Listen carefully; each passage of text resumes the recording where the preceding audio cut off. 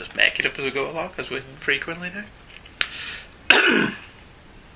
So we'll do that. And we'll leave that like that. Ready? Okay, Yeah. key up. No, I'm a mouse droid.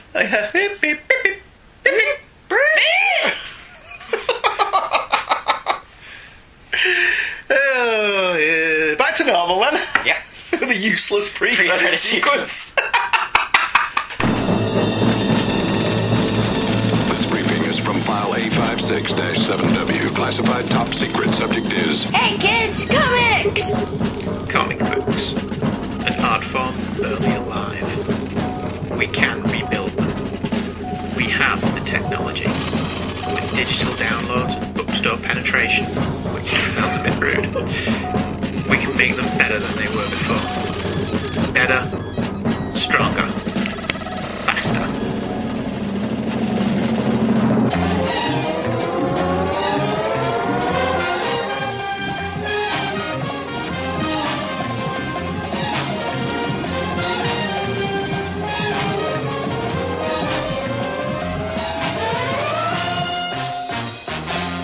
Hello everybody, Hello. and everyone. welcome back to Hey Kids Comics. As we wrap up our look at Hellblazer, what we're calling this one? Farewell Hellblazer. Hellblazer We retrospective. call well, we're not doing. It's not really a retrospective, is it? A retrospective is covering everything. Which would take a long time. It would. I'm sure there's a Hellblazer podcast somewhere. I'm sure there is a Hellblazer podcast Or if somewhere. there's not, I'm sure we aware just of it. inspired one. Yeah, somebody could do it. Yeah, that would be great. Ben Rush. Ben could do it. Yeah. Well, Ben's busy getting married. Congratulations, Ben. Yeah. So Hellblazer, farewell Hellblazer. I think we decided to call this one, didn't we? That's what it will be called anyway. Farewell, maturely titled Hellblazer. Yes, Dan DiDio's done a great deal to bring maturity to DC Comics, you know. And then he's going to water down Hellblazer. Yeah, So there's no middle ground. Before Dan DiDio, Starfire wasn't a little slut from outer space. It's either Maturity is splash its own page reward. headshots or watered down Hellblazer. Yes. Violence and gore is what Bloody Dan DiDio thinks is mature. Didio. Yeah, Michael, it's 5-year timeline. I love that. Thank you, Michael Baylor. And then Didio. That's been the Whatever I source. say goes. That's been the source of endless in-jokes ever since. Even not on the show, hasn't it? Yep. Whenever, just in the house generally, something happens Michael doesn't like. It's a 5-year timeline. Because he's from Krypton. Because he's from Krypton. Oh dear me. Do we have any preamble this week? Oh, I know what I was going to say. Listener of the show, Aidan M. Mohin. Hi Aidan, if you still listen. Had an article published in back issue 61 or 62. Aidan. The Superman in the Bronze Age issue. Yes, his real name's Aidan. Right. He has lots of pseudonyms. Right. Writers do, don't So Aidan and Dan North are two different people. Oh, one of them wears glasses. The other one doesn't. Dan North, Aidan. So they are two different people? No, it's the same person. I thought they were two different people. No, it's the same man. Right, okay. Two minds. And to but mess us up, he one sends his single emails memory. with different names. Yeah. Just to make us think we've got more listeners than we actually have. That's the most elaborate trick we've ever been. Every email the we read object of. tonight is from Luke Giaconetti under a different name. They've all got together and they've realised we've got maybe 15 listeners worldwide and thought, let's not let them feel bad. Let's email them in under different names and make them think they've got at least 28 listeners. And now we're with the two true freaks, they're all being censored by... By Demonzo. Yeah. Yeah. Anyway, I was saying, he's wrote an article in Back Issue magazine. It's very good. It's on Whatever Happened to the Man of Tomorrow, the Alan Moore two-parter that closed out Superman in the Bronze Age. So it's an excellent article. Well done, Aidan. So that's two people we know who've had Back Issue magazine articles. Yes. Him and Michael Bailey. Also, another thanks to Michael Bailey for supplying me with a copy of said Back Issue magazine when I couldn't get one anywhere. Thank you very much. Emails, first of all, as is the norm. Let's have a look what our lovely listeners have to say. Our first email this See week, how many of them are the same person. and see how many of them are the same person under different names. That's awesome, isn't it? Yeah. Our first email is from Jay Ferguson, and it's called Completely Pointless. Guess we don't have to read it out then. I think it's totally pointy. Hello, Leylands. Hello, Jay. Jay. I loved how we did that thing. That was almost That was quality professional, timing, yeah. wasn't it? Almost podcast professionalism. It was. I think that's called. Professionalism. Professionalism. I'm a stranger to the word. So we've only been doing it multi years. I don't know what I'm saying though. Welcome again to me talking about stuff you've completely forgotten about. Well, Sounds like a great show. yeah, I wouldn't bet that yet. Things are still fresh in my head, mainly because I've only listened to them all back recently because you only just finished editing them all. Eventually, I'll catch up and then I'll talk about the classic episodes from before I started listening. How can you talk about episodes from before you started listening? Oh, I get what he means. He started listening, but there are episodes from before He's advertising our other show. Very, very good. We approve of that, Jay. Other old episodes. Does that mean we have 2 shows? Yes, 2 episodes go up every Thursday on the Two True Freaks Internet Radio Network, the best internet radio network out there. Here's a word from our sponsors. Did you like how I did that? That was very good. I thought that was professional. So, arguably, do we have 2 shows? No, we have one show. But one's an old one and one's a new one. It's like when you used to watch telly. HKC Gold. Yeah, yes. Or +1. Star Trek was on, and then Star Trek The Next Generation was on. But it's not... Actually, that is 2 shows, isn't it? So that completely negates my argument. Alright. So is it like... Well, that's all the season stuff, we don't do that anymore. Right, okay. So seasons 1 through 5 was our little 5-year mission that took 2 years. Right. Because we're dead good. Oh, okay. And now we're on volume 2. Right. Is that... And the other 3 years? Yeah, I'm thinking that what we'll do next year, January next year, will become volume 3. And etc, etc. So every year is a volume? Yeah, so that's what we're going to do now. Oh, okay. We're not actually numbering them properly anymore. So people can listen to them in any order they want to. And I know that will really mess up John H. Wilson. Hi, John. If we don't number him, because he's a bit OCD, that'll just freak him out. CDO, the order it's supposed to be in. Yeah. I your mum asked her today in the queue. What? I said that to her and she took a minute before she got it. And then she elbowed me in the ribs and said, "You're not funny." I think I'm very funny. You can be. I look in the mirror quite often and think, what a Anyway, we've completely gone off the track of Jay's email. So I do apologise, Jay, but come on, let's be honest. If you're emailing into this show, by now you expect this. Yeah. So in fact, I think our listeners would be disappointed if we didn't interrupt their email. They'd be disappointed if we read an email through from start to finish and didn't go off on a tangent. One day we should do that. We should. To see if we can do it. More than anything. We can have a record. Yeah. Andrew, you were talking about how you hadn't read much Wonder Woman. Jay continues. Wonder Woman. And I must recommend you check out Gail Simone's run, which is truly fun. And I was quite sad when it got took over by Straczynski's run that he didn't even bother to finish.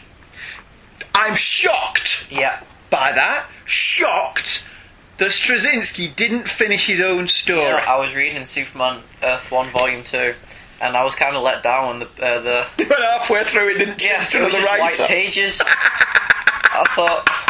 Oh, yours was funnier than where I went. Very good. Have you heard what Chris Roberson said recently? No. Chris Roberson took over Grounded. Yeah, from when it was better. You remember, and it became better, yes. And there was a wonderfully funny tweet from him where he's on about Superman Earth... Is it Earth 1 or Earth 2? Earth 1. Earth 1 Volume 2. Yeah. You know the bit with the guns that we laughed at? We mocked it and laughed at it because we thought it was funny, but I think it's there to set up Volume 3. But he said something like, this scene... Why is this Nimrod writing Superman and Mark Waid isn't? That's everything that's wrong with DC Comics right there. And I laughing. Oh, that was hysterical. And then he put at the end, one day I will post what I laughably refer to as an outline that he left me for the 6 issues. Yeah. He still gets half my royalty checks though. So Robeson's not bitter about that. But to be fair, Grounded got good when he started writing it. It did. So fair play to the man. Once again, sorry, steamrolled it over Jay's email. I do apologise. No, I've not read a lot of Wonder Woman. I've read John Byrne's run. I've read George Perez's run. That's pretty much it. I fancy reading the Terry Dodson one. Who is Wonder Woman? She's Diana Prince. Or is she? Is it like a Who is Donna Troy kind of thing? Some kind of conspiracy thing. Is it not just explaining... Well, I don't know. I've not read it. Right. I want to. Okay, fair enough. It's got lovely art, Jay continues, and great stories, and if you don't want to take that on faith, the first story, The Circle, involves Wonder Woman leading an army of guerrillas against Nazis who invaded Paradise Island. Doesn't get much better than that. That sounds pretty cool, yeah. doesn't it? In the Peter David spotlight, when you read the Kirk monologue from Star Trek, As much as you may have been insulted for your Shatner impression, I actually teared up at your dramatic reading. I want to know who's insulting my Shatner impression. I'm sorry. That was... Yourself? Well, yes. Okay. Actually, thank you very much for that. I appreciate that. This may have been more to do with David's writing than your delivery. Oh. He had to dig that in. Oh, he was doing so well. But it was still incredibly moving. It is amazing how a jokey a writer as David is can still drag such pathos out of a thing like Red Shirts. Andrew, I agree with you 100% on war stories. Those books are criminally underrated. Especially Johann's Tiger, the one about the Germans. It was amazing, in that it actually made you feel sympathy for characters that are Nazis. That's an accomplishment in any case, but the end is heart-wrenching. But enough about Nazis. No, never enough about Nazis. Nazis, I hate these guys. Jay continues, the thing where you were suggesting that Levitz was the editor that wanted to shut down Ennis after reading 17 Inches of Preacher. Levitz has always struck me as someone who pushed the boundaries of what can be in a mainstream book during his time's writing, and that he would understand what Garth was doing even if he never wanted to do it himself. But that just might be my love of old Paul speaking rather than reason. Who knows? I didn't know that it was Paul Levitz, so it may not be Paul Levitz. Okay. But it seems to me it was Paul Levitz who got The Boys canned. Yeah. So Dan DiDio wasn't at Marvel when Preacher... DC when Preacher was coming out. Yeah. And Levitz was. And it strikes me Jeanette Kahn wasn't at DC when The Boys was axed. Yeah. So he's the only high muckety muck left. So by it process of falls on him, elimination, I thought that it was him. But I could be wrong. That was just guesswork on my part. As to the John Wayne film The Conqueror, continues Jay, I have no better answer as to whether the finished product was any good, but apparently it was filmed in a desert previously used for atomic testing, and the radiation led to the cancer that claimed his life, so in that way at least it was a pretty god-awful film. As much as I might love Morrison and Quitley, I can't cotton on to the spotlight on Alex Ross, as while I love his work on Justice with Dougie Braithwaite, when he pencils his own work, despite how it can look pretty at times, it's as stiff and dull as dirt. You're welcome to your opinions, but, oh boy, no matter how much work he puts into each page, and it's a lot, it always feels awkward, stilted and posed, and I can't get behind that. Listening to you talking... Go on. I kind of agree with that. What, because he's painting from life, everything looks a bit stiff? Yeah. But Justice didn't. I can get past that, because... You just think it's awesome? Photos are stiff, in a sense. I know, but sequential storytelling shouldn't be stiff. I suppose. But I was reading Supergods last night, and it was up to... the Grant Morrison novel? Yeah, and it was up to Kingdom Come. And he described Marvels as Alex Ross's warming up to Kingdom Come. Why, is Alex Ross more of a DC kid? Yeah. Right. And so, his art skills are more stiff in Justice than on Kingdom Come. So, just Marvels was a warm-up. So I see Kingdom Come as like a warm-up to Justice, because his art's a lot more cleaner and smoother in that. Is that nothing to do with the penciler, though? No, it's the paint. Right. Okay. Alright. But I need to finish reading Justice. I enjoyed the two that I read. Whilst it can be stiff, sometimes it can seem very loose as well. Like in the mythology story we did, the short one. Yeah. That was the Batman Superman one. Yeah. I felt that wasn't stiff at all. Oh no, the artwork was the least of that story's problem. Well, yeah. But no, I agree that it can be stiff, but I think it's improved and it's a lot more loose now. Still draws Wonder Woman look like a man though, doesn't he? I suppose. He's a man, baby! Except for that one painting in mythology. Yeah, fair enough. Jay's email continues, and I can find out where he's up to. Listening to you talk about getting Mini Morrison comics with Doctor Who and a talking penguin in your Weetabix makes me sad. I never got cool stuff in my Weetabix. It makes me sad. I want Mini Morrison comics. When I was a kid, that wasn't the only cool stuff you got in Weetabix. You got... Weetabix? Well, yes. In addition to Weetabix, you got little cards that you could stand up. And I had a complete set of Star Trek the Motion Picture ones from Weetabix. Yeah. And Doctor Who ones. I had the giant robot. You know, from the robot. The Tom Baker one. Yeah. It's the robot. The very first one. We don't get Tom Baker. Weetabix anymore. No. To us, Weetabix is adult cereal and you don't get any toys. You got them inside and you cut them out like the little mini comics. That's enough. It was brilliant. Weetabix is like adult cereal now. Yeah. When I was a kid, it was you got Doctor Who stand-up cards and Star Trek stand-up cards with Weetabix. It's brilliant. So yes, Weetabix were cool when I was a kid. As far as Warren Ellis being crap at writing superheroes, I will put up Nextwave as an example contrary to that. He certainly takes the but if you can't enjoy Nextwave, I feel very sorry for you. Come on, it's loads of fun. Never read it. Lots of people have told me to read it, though. I've read some Nextwave. Is it good? No, well, the only Nextwave I've read is in Marvel Zombies vs. Army of Darkness. Yeah. Where they're running away. And then the Nextwave show up and it's a big climatic posy entrance like, don't fear, Nextwave is here! And then the very next panel they all get killed by zombies. Excellent. I don't have to read it now. No, but Thanks for that. I thought that was hilarious. I don't think Warren Ellis is crap at writing superheroes. I think you're mixing up with what I said about Garth Ennis. I think they're very similar when it comes to superheroes. I think Warren Ellis is exceptionally good at it, but his contempt for them and for you as a reader of them just drips from every page. He's an Alan Moore type writer. The amount of times Warren Ellis has said he's going to quit superhero comics but then gone back to do Secret Avengers or... Well, he's just wrote a very highly received and highly regarded novel about a New York cop, so which I was tempted to read. Yeah.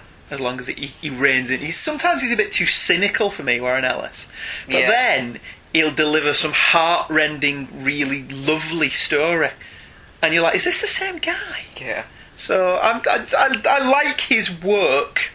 I sometimes feel like I'm being slagged off by him for liking what he's writing. Yeah. But I don't think he's bad at it by any means. Jay's email carries on. Longbow Hunters is gorgeous art-wise, and I think it's interesting to see how it goes. But as a huge Black Canary fan, I can't help but be disgusted by how they treat her in it. Although I probably feel the same about any character, male or female, being treated that way.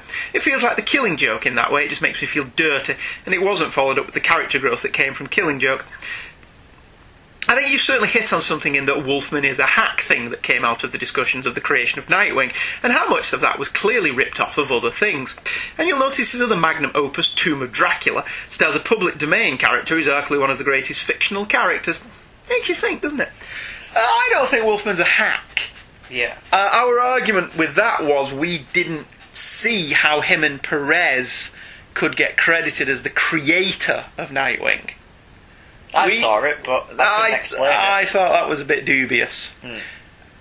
How do you create something that already exists? Well, didn't we decide that they created Dick Grayson? They created Dick Grayson as Nightwing. Yeah. But Dick Grayson existed. We tried to leave it though because we couldn't decide before, and the character of Nightwing existed before. Yeah. So all they did was marry together two already existing concepts. That's not creation, surely. Is it? Dunno. I suppose if it read alchemized by. See, if I took a character who had been long since forgotten from Marvel, like, say, Hobie Brown, who was the Prowler in 60s Spider-Man comics, and I wrote a comic book sanctioned by Marvel, fully sanctioned by the Marvel Corporation, in which I got him renamed as a hero for hire. Yeah. Have I created a new character, though? No. See? So, okay. Before we have lots of blank space and we get into that argument again, we'll wrap up Jay's email. Speaking of characters that don't have a clear creator, whilst talking about Venom, you rattle off a half dozen people who brought elements to the character and didn't mention Jim Shooter, who wrote the first chronological appearance of the Black Costume. It's all bloody confusing, isn't it? It is very. My argument as to why Jim Shooter wouldn't be credited with that, although he did come up with it was he who said, let's give Spider-Man a new costume. But he didn't create that. And that's as far as it went. Yeah. Zek and Rick Leonardi designed the costume, and then David Michelini turned him into Venom. Yeah. But Todd McFarlane drew Venom, and that's what everybody thinks of as Venom. So the Venom thing is all very confusing, even though McFarlane says he created it, which is crap. And as far as my birthday, it were lovely. Got me the Flash Chronicles, some Captain Marvel, some X-23, and a nice t-shirt with an Adam Hughes drawing of a flying jade on it. And I had an amazing birthday party with friends, so I think I did all right. Hope Michael had him a lovely birthday back in the past, and with how far back I'm in listening, there's probably another one coming up soon, so hope he enjoys that too. Thank you. Jay Ferguson. P.S. Just heard the bit in the second Maximum Carnage episode with you two slagging off early Image, and you're mostly right. Savage Dragon holds up great, even though it's a mite silly. It is on purpose, and quite frankly, most of Kirkman's writing style is massively influenced by Eric Larsen's writing on The Dragon, though to be fair, Larsen certainly takes his cues from Claremont, Levitz, Wolfman and David. But anyhow, you two are doing a bang-up job with the show, and I hope you enjoy these silly electronic messages a fraction as much as I do your lovely programme. We enjoy your silly electronic messages. Yeah. We like more silly electronic messages. Mm-hmm. We love them all. We can't read them out. Yes, that's very true. This is your part of the show. Yeah. All we do is read. Fourth world breaking Earth. Yeah, it's the best part of the show, as far as I'm concerned. Yeah. It doesn't require any work. Our next email, Avengers vs. X-Men are one. Oh, sorry. Avengers vs. X-Men 1 or been a long time emailing, which is from Bill Robinson. Hi, Sounds Bill. like a country song. Been a long time listening. Down on the trail. But it's been a long time since we emailed in, and I got nothing to say. Been at the crossroad when I was emailing. Them notes! Got the devil on my laptop. Hello from Florida again, approximately 2 hours west of Scott Gardner. Hello, Scott. Hello. Hello, Bill. It's Hello. nice to hear from you again. I have been remiss in my emailing, says Bill. Last time I contacted you, I was running across a rooftop trying to escape the antimatter wall of rain back in October. Anyway, this year I've decided to keep up with contacting you guys. I just finished listening to A vs. X1, so actually I'm still a little behind, as Part 2 has just come out and I haven't listened yet. Wonderful choice of using ABBA in the opening. I have to hide my enjoyment of ABBA here in the States. Some may try to take my man card away. If you're using ABBA just as a parody for Demanza Corps and don't actually like them, well, I feel a bit foolish then. Bill. The fact that we actually have ABBA to use. Yes, if you liked it, we like that you liked it. And you like it anyway. I'm not averse to a bit of ABBA. Am I, love? No. There you go. Well, I don't think. What ABBA track do you like, Anya? I don't know. You watch Mamma Mia all the time. Not all the Let time. me go. Beelzebub. That's Queen! That's not ABBA! No, but see, I got there because of the lyrics. Oh, dear God. Oh, by the way, the Italians used to use the lira as their currency. Of course they did. God, we're stupid. But they signed up to that foolish euro, didn't they? Oh, yeah. Oh, idiots. I guess they use the euro now, though. Nobody uses the euro at the minute, Bill. It's in the toilet, dude. When I was in the Navy, I was in Italy on a few occasions. One of the most memorable times was when I was trying to use a phone to call America. In the middle of the call to my girlfriend, future wife, someone tapped me on the shoulder. I turned to see a policeman holding a machine gun saying, Telefono! Telefono! There's another accent to my repertoire. Italian. Telefono! It's a me, a policeman. It's a me, a policeman. Telefono! Would you like a pizza? Machine gun. Stereotypes are great, aren't they? Oh, God, we're going through Italian hell. I told my girlfriend, I have to go. There's a man with a gun that needs to use the phone. What do you say in a situation like that? I'd give him the phone, wouldn't you? To be honest with you. Needless to say, she had a few nervous minutes waiting for me to find another phone and call her back. My second run-in with the Italian police, or guards, was in the Sistine Chapel in Rome. You're not allowed to videotape the Sistine Chapel or use flash photography. I understand the flashes because it may damage the frescoes on the ceiling and walls. I was with 6 of my mates in the Navy and they surrounded me in a circle. We moved through the whole length of the chapel, with me in the centre with my camera turned upwards so I could video the ceiling. I imagine it looked a bit silly as 7 people moved in around like me like a flock of sheep. Anyway, I wasn't using any type of harsh light to record, so I don't think I was damaging anything. I think they just wanted me to buy one of their own $30 videos of it. So we finally get to the other end, and I got greedy and wanted a shot of one of the end walls, and no sooner had I had the camera up than a guard steps into frame trying to grab the camera saying, No video! No video! Was that a good impression That was very of good. the Italian accent? Did you know that Mike Banjo actually didn't paint it? Did he not? No. Did he just order people? Because he was at that point of fame, he just drew it and then got his lackeys to paint it. Fair enough. Dick Giordano used to do the same thing, didn't he? Yeah, just gets his team to... His lackeys. His ink stuff, yeah. Well, it looks like I haven't said anything about comics. No, you haven't, Bill. But you humoured us anyway. We were tickled Yeah. by your email anyway. And you inspired a new accent. And you inspired a new impression. So for that alone, we thank you for your email. Actually, I have to go, so I will save up after I hear part 2 and email back. Bill Robinson. P.S. Good thing the Italians didn't have werewolves to take back my camera. Dominic Santini was Italian. Was it? I believe he was. Yeah. Thanks for that, Bill. You amused us, even though you didn't actually mention comics. Which, following up from Charlie Niemeyer's email last week, hi Charlie, it's becoming a running pattern, isn't it? Just email on with your problems. Yeah, we're just like a forum. Yeah, random thoughts, email in. J. David Wheater, I want an email from Darkside, dude. From Darkside? Dave will get that. Oh, the Christmas show. Yeah. You terrified us all with. Should we get out of bed? What was that I was saying in bed? I was listening to it on the iPod dock while I was doing me exercise stuff, me cardiovascular, and Michael was freaked out by the voice of Darkside. Well, I would get terrified if you wake up to that. I wasn't terrified. Darkside seems like a pretty mellow guy. You didn't wake up to it. That's true. That's very true. I don't like waking up to Darkside. Our next email, Avengers vs. X-Men Part 1. Oops. Just knocked the microphone over. It comes from Chris Keith. Hi, Chris. Hello, Mighty Leylands. Hello, Chris. I apologise for the delay. All these people are apologising for not emailing in. You don't have to. You don't have to apologise. We'd appreciate it. We appreciate when you do email in, but we recognise that real life does occasionally get in the way of dropping us a quick email. Christmas and New Year's involved way too much chaos to allow me to sit down and write for a second. I just finished Part 2 of Avengers vs. X-Men, but here are my thoughts on Part 1, 2, hopefully to follow in the next day or so. Avengers vs. X-Men. I've been a die-hard Avengers fan for years, even reading the entire early run through various means, CBR, etc., since I started collecting the Roger Stern run with 262, Submariner and Hercules fighting on the cover. Yeah, that won't make you buy. That's a great issue. Submariner and Hercules fighting.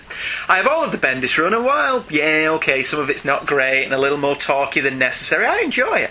However, it has run its course, and by the time I'm writing this, Hickman is on to issue 2. As for the X-Men, wow, I haven't been actively collecting since a little after Morrison. Yeah, Michael, I like the Morrison run. I even like some of the awful Quickly art. I really liked how he portrayed Logan, and I wanted to stay on board after that run, but I just lost interest. That and the fact that Uncanny had some anime-style artist at that time who gave everyone a pelican nose, read the Chuck Austin run. Don't. It's not that good. I couldn't get back into it, and having 50 X books out every month didn't help at all. Schism drew me back in, but I couldn't for the life of me figure out why Scott Summers was completely different than he'd been portrayed for, 30 years. Logan as a schoolmaster? Okay, in X2, it was a joke that he taught art. You can't have him heading up a school whilst wearing yellow spandex. Just ridiculous. Okay, the book itself, I noted a few quirky things that I'll mention because they warrant a giggle. Number 1, the muscular build of Tony Stark and Scott Summers. Go back and read Iron Man around issues 215, 250. Any time prior to his dying when he was creating the War Machine armour, and Tony easily weighed 230 to 240 pounds, based on the way he was drawn. I'll give it to the writers that the neuro-heart he wore after Armour Wars 2 would have led to some substantial weight loss. According to him, losing weight, and he later gained it back when Kurt Busiek was writing the book. It is varied, and now the artist must be under a strict requirement to make Tony Stark the exact same size as Robert Downey Jr. Scott Summers, however, up until X Factor, weighed in at about a whopping 180 pounds. X Factor, especially around the Extinction Agenda, he was pushing 240, about Captain America size. See Fight with Alex Summers in that story arc. X-Men Schism, about 180, 190. By the end of X-Men vs. Avengers, he's the size of Peter Parker, before the spider bite. I know, artist interpretations, but damn, some consistency, please. Well, they always used to call him Slim Summers. Yeah. The implication being he was quite the thin man. But it went through a period where everyone had to be roided up, didn't it? Yeah. In X-Men comics. 2, this is a spoiler.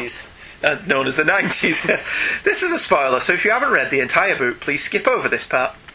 Well, we've read it now because we've covered it. Yeah. So if you've not listened to Avengers vs. X-Men 3 and you don't want it spoiled, go back and listen to that episode and then come back. Okay, Charles Xavier is no more at the end of the story, which of course means that he'll be resurrected sometimes in 2014 to coincide with a big crossover that also coincides with the new X-Men First Class movie. Because Marvel never does things like that. Isn't it going to be called X-Men Second Class? It's going to be called X-Men Days of Future Past. Oh, yeah. They're adapting Days of Future Past. Yeah. Which is moderately exciting. I bet they botch it. Probably. If you have perused all new X-Men 5, Cyclops references that they have a new school for mutants, the Xavier School for Mutants, because when they recruit students and the kids ask, "Who's Charles Xavier?" Cyclops can answer, "Oh, just someone I murdered." But don't worry, I like you. No one skips class at the new Xavier's. Airwolf. What is it about Airwolf this week? You can't mention Airwolf on the show without playing the theme tune. Unless, of course, Stephen Lacey has placed contractual restrictions on its use. I don't think he has. I think we can play the Airwolf theme if we want it. Any excuse to play the Airwolf theme. Do you need an excuse? No? Romita Jr. My bias is going to jump in here, but your discussion of Romita made me smile. I love John Jr.'s art and I loved it in this book. Yes, the noses are funky. Yes, all the women look like Mary Jane, but his Thor, wow. Cap, wow. The only time I didn't enjoy this most recent reboot of the Avengers where the art was just too messy. Otherwise, I enjoy his stuff. One of these days I need to make it to Comic-Con to have him sign one of his Nocenti-written Daredevil books, or as I like to call them, the book where the art makes you tolerate the crappy writing. Thanks for ruining Green Arrow and Catwoman, Anne. Well, Green Arrow is now under the pen of Jeff Lemire, isn't it? It is. Looking forward to that. So, Civil War coverage. Yes, please. God.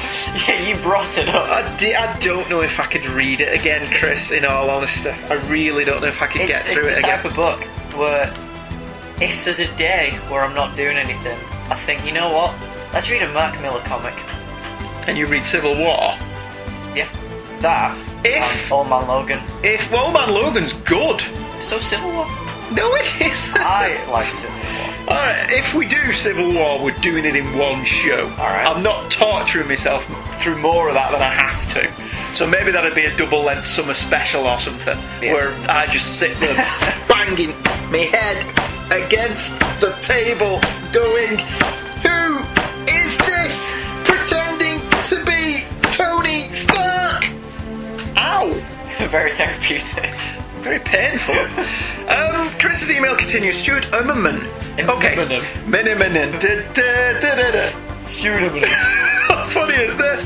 I wanted to include this one here because everyone keeps getting the guy's name wrong in pronunciation, and then I realised it's not Imomen, it's Imonen. So I'll shut up. But then I thought, why not make fun of other mispronunciations from other shows that were more overt? By overt, I mean adding letters that aren't there. Chris Hemsworth plays Thor. Never heard of Chris Helmsworth, but I assume he's a helmsman of some sort. Sorry, Michael Bailey and Shag. Hey, don't come on our show and get me into trouble for calling out other people. I'd have edited that bit if I'd have known. And my favourite... No, that's somebody else. I'm not mentioning that at all. No. I'll leave the Bailey one in because I know Mike Bailey will take it as a joke. But I don't know the other man to speak to him, so I'm not saying that.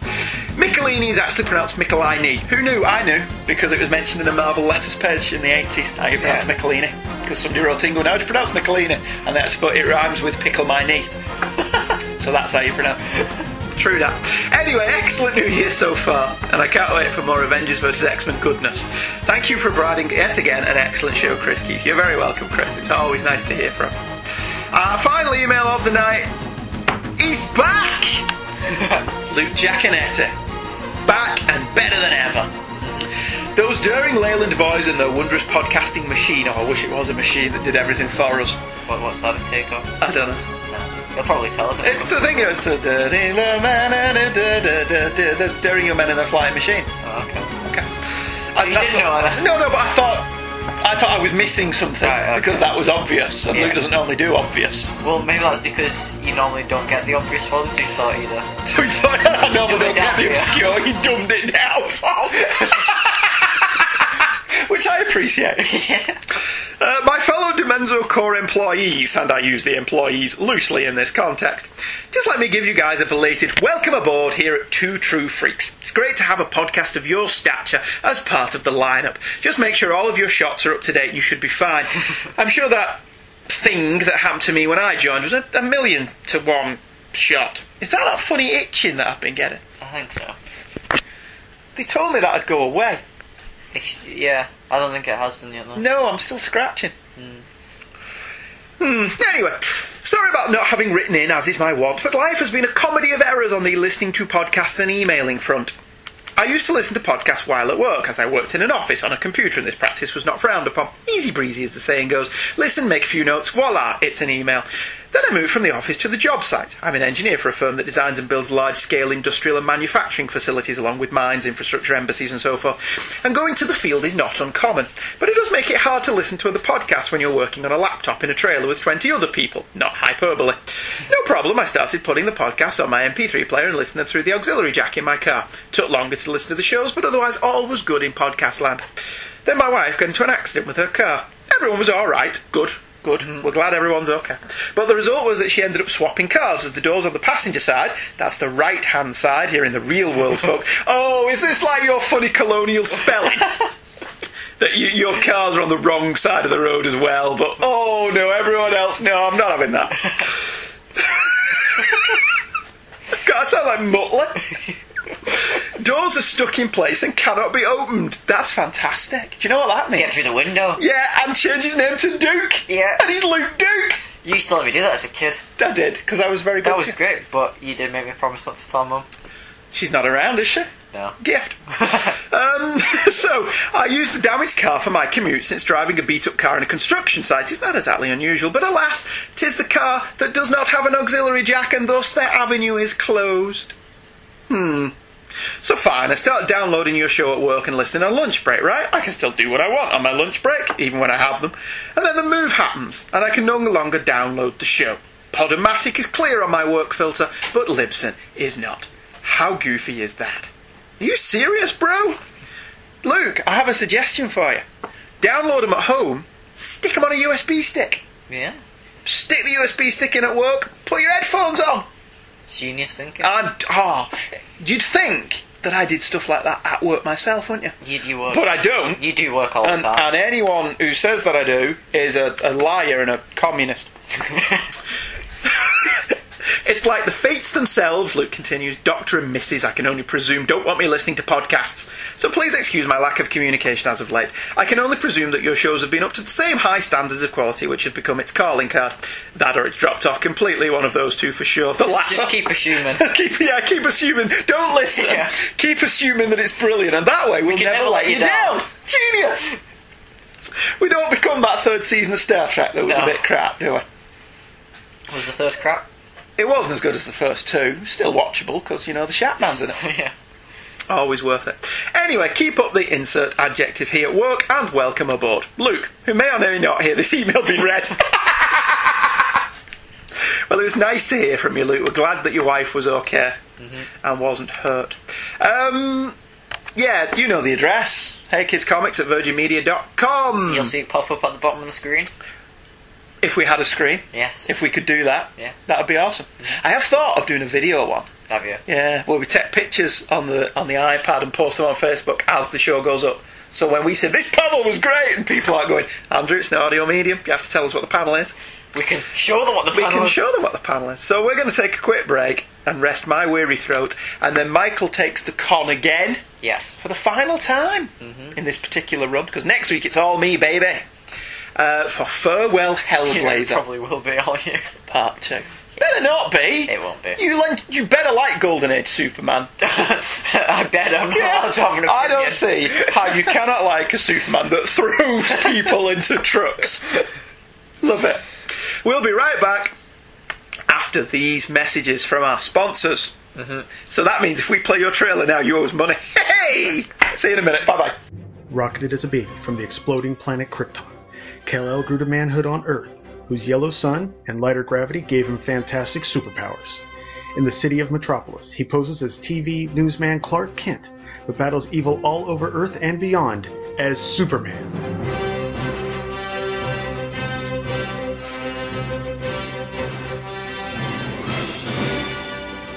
Superman in the Bronze Age is a weekly podcast following the adventures of Superman from 1970 to the Byrne reboot in 1986.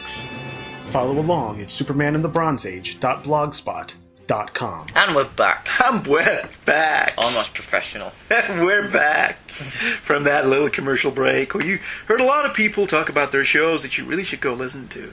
It's little night music from Hey Kids Comics. Those shows, unless they actually disbanded. And You can't say that because they don't know. I know. Michael edited a show. He put in a trailer for a show that was long since gone. And I was like, should we leave it? Because that'd be funny. Yeah. But we changed our mind and Michael re-edited the show. It was funny to us. It was. Yeah. We're continuing with Farewell Hellblazer, young Michael. And what's occurring this year? Trucking with K. Billy Super Comics of the 90s. And they are super comics of the 90s, for the most part. Next up on our Hellblazer coverage is issue 71. Okay. We're still in the Garth Ennis run. We picked another Garth Ennis one. Just because. And this is... it's moderately important in the overall scheme of things. Yeah. Issue 71 has an awesome cover by Glenn Favre of a World War II era fighter pilot skeleton still clutching the control column with Hawker Hurricanes in the background. It's absolutely wonderful. Absolutely great cover. Have a look on the website because we can't do this one justice, to be honest with you. It's Fabry at his best. It is. It's Fabry at his finest. We have a few issues occasionally with Mr. Fabry. As an overall. Certainly, and his covers for Preacher where Tulip never looked the same twice. But this is a great cover. Because as a woman, she never wore the same thing more than twice. That's true. Issue 71, young Michael. Issue 71, Finest Hour, was written by Garth Ennis with art by Steve Dillon, colours by Tom Ziuko, lettered by Gaspar, and was edited by Julie Rottenberg and Stuart Moore. John is homeless, drunkenly living on the streets after Kit left him and went back to live in Ireland. He winds up on a small beach far away from London and collapses next to a skeleton. It's 1940 and Jamie Kilmartin, a pilot of a Hawker Hurricane, wakes up as his plane spirals into a small town with some of its engines on fire. He manages to save himself, but his stick jams, and he's unable to move and unable to bail out due to the low height. Jamie is taken back to a memory of a senior officer scolding him for accepting death, so decides to live and pilot the plane as best he can back to base. He passes the Thames, but the engine gives out and the wing breaks apart. The plane crashes down, and John wakes up looking into the eyes of the skeleton.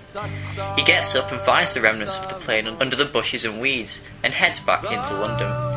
A man walks up to him and tells him he's just had a sudden urge to give John all of his money and walks away. That was great, that. It was. He buys himself a hotel room, shaves, and gets dressed before returning to the plane and buries the skeleton of Jamie before walking away. The plane is repaired, and Jamie flies the Hurricane towards the sun. What a brilliant issue. It's smack dab in the middle of a big major storyline. John's whining, self-pitying because Kit's left him. Yeah. And yet it stands alone as another one of Garth Ennis's testament to soldiers. It was brilliant, wasn't it? It's this a one. war story in Hellblazer. Yeah, I loved this one. Good pick, young Michael. Page 1. Destitute John is singing an Irish folk song, The sounds Mountains like an of Irish Mourn, folk song. by Percy French, but made internationally famous by American Pie singer-songwriter Don McLean. I'd never heard it. I hadn't. You know. Apparently John was taught it by Kit. Yeah. Which is fair enough, I suppose. Dillon's art is exceptional here, depicting a down-on-his-luck, essentially vagabond John, complete with bushy beard and straggly hair. The backgrounds are especially good. Very typically British as well. There's, junk all over the place and worn-out tyres and I stuff. think this is Dillon at his best. Better than Preacher. Yeah. This run on Hellblazer. This was when he was at his... Even though it's all scratchy, it's scratchy in a detailed way. When he was working on Preacher, it was midway between detailed and cartooner. Now he's just a flat-out cartoon artist. You think? Yeah. See, I've not seen anything that he's done recently, so I can't really comment. But, yeah, how long's he been destitute at this point? Well, John has been living on the streets ever since issue 68, when Kit left him in issue 67. So 4 issues. See, if I have a complaint about Ennis's run, this felt like it went on forever. Yeah. I mean, it's only 4 issues, but in real time it's 4 months. So but when this you read was them the all, issue that was the end of it. Yeah, this was him pulling himself back up by his bootstraps, wasn't it? It's very good. Well, I think, in a way, the longness of it is kind of what makes this kind of important. Yes. Because Kit is an important character. And she does keep Hellblazer, recurring, doesn't she? Yeah. You don't not see her again after this. which we'll say later. But the homeless part, I think, was important because of Kit as well. Yeah, I mean, I suppose you had to establish that John felt for her more than he'd ever felt for anybody before. And given how normal Kit was, there was a certain element there of him achieving the normal life that he never thought he would. Yeah. And arguably he wouldn't be happy with. So, yeah, mate, at the time of reading it, this felt overlong. Rereading them, it didn't feel as bad. Yeah. When you can just churn through it. Because you can read an issue of this in 20 minutes. Yeah. Ennis writes good comics, he doesn't write particularly lengthy comics. Which is not to say that the themes aren't deep in a lot of cases, like this one. This one's fantastic. Page 3, there's a wonderful line about Constantine had this mate called Dave. He was flogging his ass or dying of AIDS, but he was a clever little bloke. He said, "It's not so bad being the lowest form of friggin' life. At least it means you can't go any lower." Which is almost poetic, if slightly pathetic, isn't it? It describes John pretty well, though. Yes, it does describe John pretty well at this moment. And then he falls asleep next to the skeleton. And Which page moves 6, throughout the story. Does it? It seems to, Because his top arm's above his head there. His top arm's still above his head there. But then later on when he wakes up, the arm's like on him. Yeah, well, they're very nebulous as to how this actually works, which works for the story. Yeah. In many ways. Has John tapped into the skeleton's memories? Or is Jamie alive in some way and his spirit has tapped into John? Because the ending of the issue It has him moving on. has John freeing his spirit. Yeah. So has his spirit got a hold of John because John's sensitive to this stuff? Or is John's sensitivity to this stuff enabled him to latch onto the spirit? Or does it really not matter? Or maybe John doesn't know anything about it and just buried it because why not? Well, John has memory of this at the end of it. Yeah. It's John's realisation that Jamie didn't want to die, but circumstances led to him dying, that makes him realise he's been a self-pitying whiner. Yeah. So John has a memory of this. I mean, like I say, it doesn't really matter which way around it is. Yeah. And the fact that they leave it nebulous actually works for the story. Because you can't argue with it. Because you don't know exactly how it happened. Yeah. Which is perfectly fine, because that's not the point of the story, is it? No. The point of the story is never giving up. It's like Rocky said. That great philosopher. Doesn't matter how hard you hit. How How hard you can get hit. It's how hard you can get hit and get back up. Well done, Rocky. Full of words to live by. Yeah. I think you'll agree. Page 6 is utterly phenomenal. It's arguably one of the best pieces of Dylan art ever. It's a simply magnificent splash page of a Hawker Hurricane narrowly avoiding impact with the ground and bringing the nose up just in time, but clipping the top of the church. Along with the Spitfire Mark I, the Hawker Hurricane is perhaps most famous for its role in the Battle of Britain, taking place from July to September 1940. Although overshadowed by the Spitfire, it ensured that the Luftwaffe, I can never pronounce that right, did not take England as it had France, thanks in part to the sheer number of them and the closely grouped machine guns. So well done, the Hawker Hurricane and the pilots that flew in you. That is a great splash page, isn't it? It's a sexy plane. It's, well, that's the thing, isn't it? The Spitfire is considered the sexy plane. They look very similar, though. They do. The Spitfire does look a bit more aerodynamically sexy. It's smaller, isn't it? Yeah, and it's smaller and more aerodynamic and was quicker in the turns, which meant that in aerial dogfights, the Spitfire was faster and more manoeuvrable. But the Hawker Hurricane pulled its weight in the Battle of Britain. Yeah. The Hawker Hurricane, if memory serves, got more kills. Yeah. Because it was capable of just barreling down and shooting. Whereas the Spitfire was very dodgy. The Spitfire was the Vipers in Battlestar Galactica. Whereas the Hurricanes were the Vipers in original Battlestar Galactica. Yeah, probably. That probably worked. Page 7, the pilot, as Michael mentioned in his synopsis, is 18-year-old Jamie Kilmartin, realises he's going to die today, which is very subtle.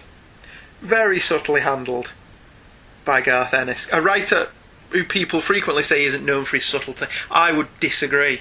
He's become known for his lack of subtlety. But when he wants to, when he puts his mind to it, he's capable of great character moments and great subtlety. Page 8. Jamie's talking about the mirror being full of Messerschmitts. The Luftwaffe, I can't say it, plane of choice, the 109, had better speed at higher altitude and was armed with cannons rather than machine guns, but if the Spitfire could keep his speed high, the Spitfire could normally best the Messerschmitt in a dogfight. The Hurricane, however, was slower but more agile, and, as I've already mentioned, scored more kills in the Battle of Britain than the sexier Spitfire. There was a Spitfire in town over summer. Was there? Got a picture of it on my phone. Fantastic looking plane. You know what? The Spitfire almost landed on Nan and Grandad's car. Did it? When? Can't remember what was going on, but we were going somewhere, and we were in the car, and we were driving up these hills. Like, it's gotten awfully dark. We look up through the sunroof, there's a Spitfire right on top of us. Excellent! Yeah. And was my granddad very giddy? Oh, yeah. Because my granddad loves the Spitfire. Yeah. Brilliant. Page 10, Kilmartin Squadron Commander is awesome. This scene is very familiar The war stories. to War There are many, many scenes in War Stories that are exactly like this. The grizzled commander. Yeah, the drunk guy in the church. Yeah, giving the young newcomer a pep talk. But it works every single time that he does it. Yeah. I don't know why, it just does. I loved what he said. You don't accept death. You don't humanise it. It's not your frigging friend. You fight. You fight to the last bloody drop. Which was great. I liked that a great deal. It's very good. Now that's an inspiring speech. Yeah. I'd follow him into battle after that, wouldn't you? Yeah. Forget we band of brothers. I'm following this guy. Because on page 12, Jamie takes it to heart and makes his choice to live, and he skirts the Hurricane across the land. But the reason he decides he can't die is great. Who's going to look after the dog? That was just beautiful. I like the art on that page, As it zooms in, because it's like another subtle way of showing him making his choice to live. because it starts off on a long shot of the plane, and then each panel zooms in slower and slower on the canopy until you get right in on Jamie's face in profile, where he says, "I want to live," and he starts just coasting the Hurricane for as far as he can, because he's too low down to eject, isn't he? Yeah. They've established he's too close to the ground to eject and survive, so the best he can hope for is to actually keep the plane gliding through the air till he can come in for a land somewhere, preferably not a populated area. And sadly, he doesn't make it, which was quite sad, because it was one of those things where, You start rooting for it. yeah, even though you know he's the skeleton, Yeah. so you know he doesn't survive, but you wanted him to. Yeah. Throughout the entire issue, you wanted him to live. And the remainder of the story is silent. After he crashes, the plane goes into a dive because it becomes a brick and just falls, and the skeleton presumably falls out of the aeroplane, and John wakes up with As he the sees the memories plane of the crash. plane crashing. And he turns over to the skeleton, which does look like it's crawling towards him. Yeah. You're right. So it's not moving so much as it is physically crawling towards him, because that's what it looks like, doesn't it? And John freaks and panics, and then he realises what's going on and he calms down, which was a lovely little touch. So maybe that answers your question then? Yeah. Maybe he was showing him the memory? Yeah, I think so.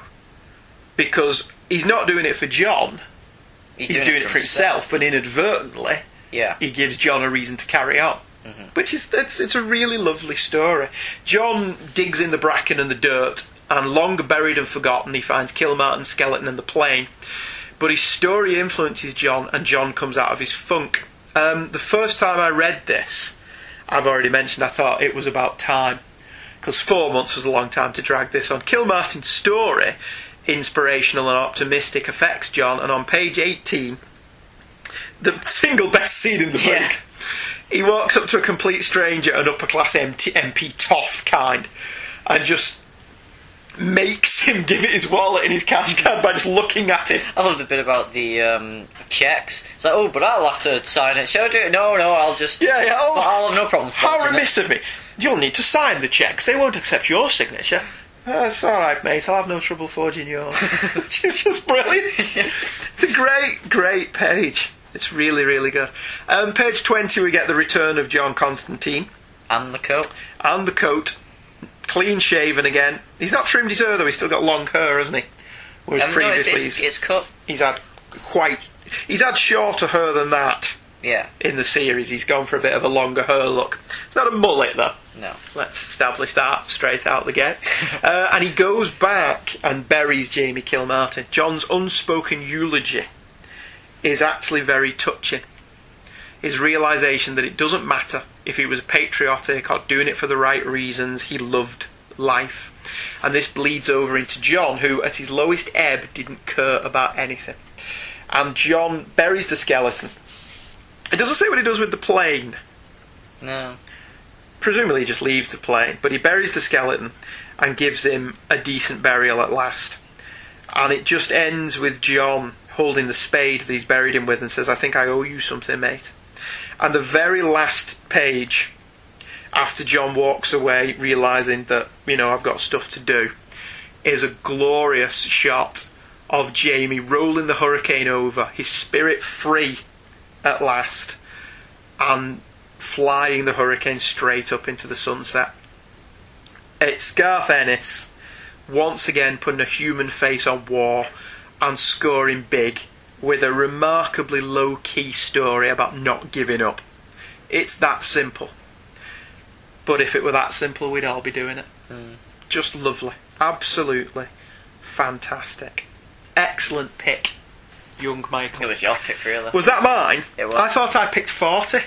I thought 40 was my pick. Because I thought it was important to have John and his Smiths phase. Yeah, but it's a good standalone issue. Yeah. Highlighting what would become one of Ennis's trademarks. That was probably better. It's a standalone issue that signifies a major turning point. Yeah. Yeah. Very good. Very, very good indeed. The next choice... We skip forward a bit. We skip forward quite a bit. Quite a lot. Into issue 200. Tim Bradstreet cover. It's an excellent photorealistic cover. Tim Bradstreet did all the Punisher ones, didn't he? When Garth Ennis was doing the Punisher. He did quite a lot of Hellblazer around this point. Did he? Yep. Because I'd never read around this point. I've never read any of the Mike Curry run, apart from this one. I really don't like Tim Bradstreet, though. Do you not? No. What do you not like about that cover? It's a cover of, I suppose we should tell people, paint a visual picture. Yes. In audio. Except we've not got any paint. I'm sorry, that was a Chris Honeywell joke. I just ripped it off. Hi, Chris. John holding a birthday cake stuffed with ciggies. I thought it was pretty damn good. I liked it. What do you not like about it? There's something about it which I don't like. And I don't know what it is. Is it too photorealistic? I suppose. It kind of looks dirty and... It's a chocolate cake covered with cigarettes. Well, yeah. That's a bit dirty. There's that... If you take the colour away from a Tim Bradstreet image, there's nothing to it. But haven't we levelled that criticism against Frank Quitely in All-Star Superman? In All-Star Superman, yeah. Yeah, if you take the colour away, there's not a lot there. Alright, fair enough. I quite liked it, you didn't. Fair dues. I just can't... Get into it. This is from November 2004. Yeah. So we've skipped forward about, 6 years? Only 6. I thought the Ennis one was 97. Oh, no, it can't be, because he was doing Preacher in 95. And he finished it just before, so 93, 4? 93, 94, yeah. Anyway, carry on. Happy Families. Sorry, I've started again. Happy Families is by Mike Curry and artist Steve Dillon, Marcello Frusin and Leonardo Manco. Coloured by Lee Laffridge, lettered by Clem Robbins and edited by Casey Sages and Will Dennis. It's a requirement if you work on Hellblazer, you have to have a name that's unpronounceable. Yeah. John is being dragged underwater until he's completely underneath. He wakes up in his house, slightly overweight, and washes his face before heading downstairs to see Kit and his son with an anniversary cake. Kit leaves for the garage, and John drops Adam, his son, off at the Childminders before heading to El Dorado's casino, where he's told he owes the casino $2,000 in time for opening tomorrow. John heads downstairs and plays a game before leaving a few hours later and passes the Childminder's house with the police outside. He finds Adam, and the police tell him that the childminder had taken drain cleaner and the kids had been lying with her dead body for over an hour.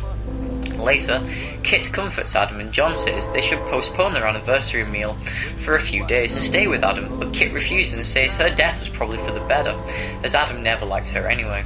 Later at the pub, the owner of the casino comes in and yells at John until one of his own men shoots him and begins to shoot up the pub. John phones home where Trish, Chas's granddaughter, answers, and John is relieved to find that there's nothing wrong. At John and Kit's meal, Kit turns her phone off, and when John asks why, she tells him that their son's about to go through his rite of passage and become a man. John finds himself running home where he sees Trish dead and is told by Adam that he made all the people kill themselves before Kit walks in and tells John that he promised her all of one day and turns off the lights. John wakes up on a train being told it's the end of the line. He meets up with his partner Zed and his son, Saul, and is led back home where Saul has transformed the gardens into a forest. The next day, John enters a trance but is pulled out hours later by a car crashing into a tree outside. He rushes there to see Gemma, his niece, dying. In her last breath, she tells him that Saul's torturing the Green, and John rushes off to find Saul and ignores Zed's calls to stop. He smashes his way into Saul's greenhouse and sees the people transformed into plants, and at the centre he finds Alec Holland, the Swamp Thing. Saul comes up behind him and John stabs him in the chest with shears, but they have no effect on Saul, and he's already turned himself partly into a plant. Saul then grabs John by the throat and holds him underwater. He wakes up from his daydream cooking chips at a cafe with his partner Angie. They head to their daughter Mariah's school, where they're told by the head teacher that they're expelling her. John attacks the man and asks him questions about his life and what's in his drawer. The man doesn't answer, and John checks the drawers and sees that there's nothing there, and knows for sure that he's living a lie. Back at the cafe, he looks through newspapers that say it's 14 years later and he remembers it being. His daughter comes with her friends and asks to stay over at a friend's house. He asks her if he was ever there for her, and she gets weirded out and walks away. Weirded out? Yeah. John follows them into an abandoned building where he sees them stabbing a tied-up homeless man. John and Maria fight until she slices his face, and Kit walks through a door with Saul and Adam and tells John that now he's been beaten by all three of his children, he's been chosen to breed with and raise the children of who is revealed to be the daughter of Nurgle. She says he can live, as he agrees to give her one day, and then returns him to reality. He wakes up on a street, lights a cigarette, and walks past a diner he once ate at with Kit in another life. Yes, this is the weakest one you've picked tonight. Is it? Yeah. It's not awful. Don't get me wrong. But before we get there, we should do some kind of page-by-page analysis, because that's what we're paid for. Yes. Paid? Page 1, the two sides of the page representing an idyllic lifestyle, and John being pulled back into the lifestyle he's trying to get away from, is very well realised by Dylan. The order's quite messed up. Why? If you look at it. The top one is his life with Zed and Saul, followed by just a shot of London. Is it London? Yes, Waterloo Bridge. Alright, yeah, okay. So it's his life with Andrew and Maria. And then the bottom one is his life with Kit. And then it follows on for the Kit storyline. Alright. Which makes sense to me. Fair enough. And then the other side of him drowning is signifying that something's not quite right. So, Steve Dillon does the art for the first part of the story. So you cannot see here how it looks more simplistic and cartoony. Yes, I see. I wouldn't say more cartoony, but I see what you mean about it not being as hyper-detailed as it was in the last issue that we covered. There's a couple of good lines on page 2. Relatable more now that I'm this age. There's a bit about can't take my ale anymore, I don't want to, which is quite true. I'll go out now and there's a certain point in the night where I've had enough. Yeah. Whereas you just used to carry on drinking. Whereas now I'm like, no, I don't want to feel sick all night, and I don't want to have a banging headache when I get up tomorrow morning. So you get to the point where I don't know whether it's age or experience or wisdom or maturity or one of those stupid things, where you get to the point in the night where you go, yeah, I've had enough drinking now. So you either go home or you just move on to Coke or Shandy, because pub Coke makes my teeth itch. Too much soda stream in pub Coke. There's also the lovely bit about I don't want to shave and see my father's face in the mirror. Because I hate looking in a mirror. Do you? Yeah, I'm just not fond of it. You won't get that because you look more like your mum's brother than you look like me. Oh, that's great. Which, may work out well for you, it may not, who knows. Page 3, we're instantly clued into the fact that something's wrong. Yeah. Aren't we? John's a happily married family man and is going to be a dream. Or witchcraft. Or both. Yeah. Because this kind of story's been done with Superman, and Batman, and Buffy, and in Smallville, and it never ends in happiness. I do like how Steve Dillon's back for the Kit story. Yes, because Kit looks like Kit, which is a criticism I do have about an issue we're going to do in an issue's time. Where she looks a lot younger. Where she suddenly looks a lot younger, yeah. And doesn't actually look like Kit. Yeah. So yes, it was nice to have Dillon back drawing Kit because she looked like Kit. I did like on page 4 the expression on Adam Constantine's face when he gets left with the nanny. Yeah. His facial expression, he really is one of, I'm going to kill this cow. The biggest pout ever. Yes. And not a sexy pout because he's not a girl. Girls can pout sexily. Boys, not so much. I do like how John's in debt to a casino. Yeah, for $2,000. Because even in a happy life, John's still John. Yeah. Yeah, even in his fictional dreams, where he's got everything he could possibly want, he's still in hock to a gangland boss. He's messed up, isn't he? Yeah. To be honest with you, completely screwed up. Dillon seems more at home here on the superhero books he's been drawing recently. Even the Punisher. Yeah. He seems more at home drawing Hellblazer.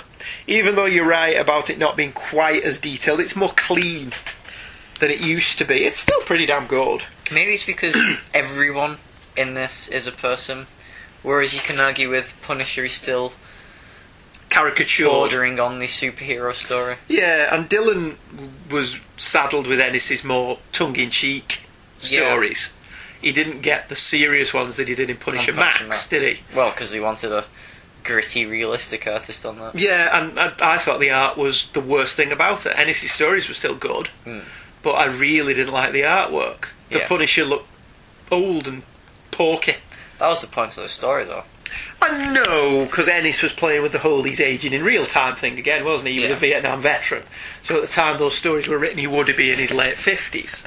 And Ennis was playing with all of that. Whereas Dillon got saddled with Welcome Back Frank and Punisher Warzone, both entertaining, but the Punisher has over-the-top, tongue-in-cheek, Tarantino-esque comedy violence, rather than a serious story. So maybe that's why he didn't seem as at home as he does here. I've never read this before I read this for the show. This is an era of Hellblazer I know very little about. The nanny shows up dead, and I instantly suspected Adam Constantine. Now, was that the predictability of the story, or was that me just, I've read too much Hellblazer? Maybe you were supposed to. Yeah, maybe. Maybe it just wasn't predictable. Maybe you were supposed to think Adam was something to do with it. From the start, you know that something's wrong, and you know that if John's involved, it's something to do with John. Yes. And like I say, this story's been done in tons of other places. Mostly, the end ambiguously, giving you the option that all of this is like the Buffy, where she's still in the mental asylum. Yeah. The last shot of the episode is Buffy in the mental asylum. And then next week it goes back to normal. You're back to normal. So the implication there is this could all be in her head, and she's insane. Which would be a rather disappointing screw you to people who've sat and watched the show for 7 years, because there was some argument about that Buffy episode that should have been the last episode they ever did, and I was like, no, that would have been a big middle finger to your audience. And it's the same here in that you know this isn't right. Yeah. I mean, as far as I knew, he could have been married with children at this point. I'd not read Hellblazer for for 50 odd issues at this point. Yeah. I think the Warren Ellis run was before this, wasn't it? And that was the last ones I read. Yeah. So this could have been status quo as far as I knew, but you just got that little, your spider sense is tingling, isn't it? Something's going on. Kit's reaction on page 7 seemed very off when I read it. Initially, I wondered if it was due to the writer not being Garth Ennis, who created the character. But on the next page, John actually questions that Kit seemed a bit off. So suddenly I'm clued into how the story's working. I'm supposed to be finding all these things wrong. Yeah. Because John's You're learning finding with them John. wrong. Yeah. Yeah. So it worked out very well. I do like the colouring when John and Chaz are down the pub. It does look like one of those dimly lit dives that occasionally you've been in. Because I've been in a pub where everyone stared at you when you came in. And the music went... and everyone looked at Did the you. music actually do that? Yeah, and me and Phil and Jonathan and Simon just turned around and left. It was just like... Should we go then? Let's not stay in here. Oh dear me. Newland shows up and tells John that he wants his money and gets shot for his trouble, which was shocking. That was a story development I didn't see coming. This early. Not this early in the story, yeah, but it was another one of those things as well. I thought they were going to keep this going for the entire issue, Yeah. whereas essentially this is the first third of a 3-act story. Yeah. Whereas I didn't know that at the time. Because, as I say, I've never read it before. Page 12, David Blunkett gets a shout-out. David Blunkett was, at the time this story was written, Home Secretary. More famous for being blind, and for the fact that despite being not a terribly good-looking man, and also sight-impaired, he was an MP, Yeah. so he was more famous for the fact that he was basically his way through all the women who worked in his office. True story. Because it is one of those things Maybe where- being blind helped. Possibly. No, because some of the women weren't bitten with the ugly stick. Yeah. And you're looking at him. No offence to the guy, but not a portrait by any stretch of the imagination. And you're looking at the women and you're going, how the hell has he pulled her? And it wasn't a one-off. It wasn't he diddled his secretary and, I feel so bad about it. He's nailing tons of them. And it's like, Jesus Christ, maybe there are perks to being an MP. Anyway, page 14 reveals that Adam is responsible. Of course he is. He's called Adam. I do like the panel at the bottom of page 13. John running away in silhouette. Yeah. Why did I know you were going to pick that one? Don't know. Because it's such a simple panel. It is a silhouette of John Constantine running. And that's it. Yeah. But it's very, very good, isn't it? Excellent piece of work. But then page 16... we enter the second third of the story after Kit is revealed to be the bad guy. And it's a very jarring art change, Yeah. isn't it?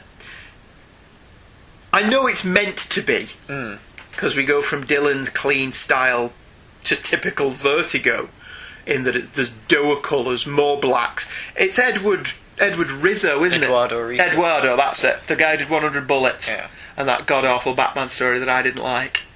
With Yeah. Brian Azzarello. And the other Batman story with Brian Azzarello you did like. Did I? The Flashpoint one. I didn't mind the Flashpoint one. Yeah. Because he wasn't really writing Batman then, was he? No. I don't dislike Eduardo Rizzo's art. Yeah, it's just next to Next Dylan to Steve in Dillon, This is in the same comic. yeah, you're suddenly like, what? What's going on? Yeah.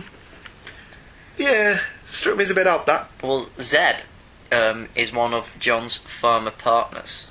Who, See, I didn't know who she was. well, there's a lot of them where I knew of them, I just Right. need to remember who they were, because a lot of them are very early girlfriends of John's. Pre-Delano. No, in Delano. Right, Who Zed first appeared in Hellblazer issue 4, right. and was the daughter of an evangelical family, but became a pagan sorceress in Scotland in the Fear Machine story. I read The Fate Machine. Ages ago. Like Yeah. 20 years ago. I quite liked the... So not as ages ago as me. Not as ages ago as you, no. Don't worry, did you read it more than 20 years ago, did you? Good going! In the womb, when we got the scan for you, there were you, sat with a comic in your hand. And instantly we were like, that's my boy! And you know what? It wasn't even a Looney Tunes comic, it was Hellblazer. And he popped out with an issue of Preacher in his hand, and the doctor said, I don't approve of the way you're raising this child. Before it's born. Yeah. Page 18, I did get a bit confused by this middle third, and it's easily my least favourite chapter of the book. Yeah. Is this Abby and Swamp Thing's son? No, it's John and Zed's son. So who's... Because Saul calls John Dad all the way through it. He does, but why does Abby keep getting mentioned? Who I presume is Abby of Swamp Thing fame. I didn't get that at all. Because he was using Swamp Thing for his green people, and so she'd be involved in that. Right, okay. Because, yeah, Swamp Thing does make an appearance as being dead at some point later in the story.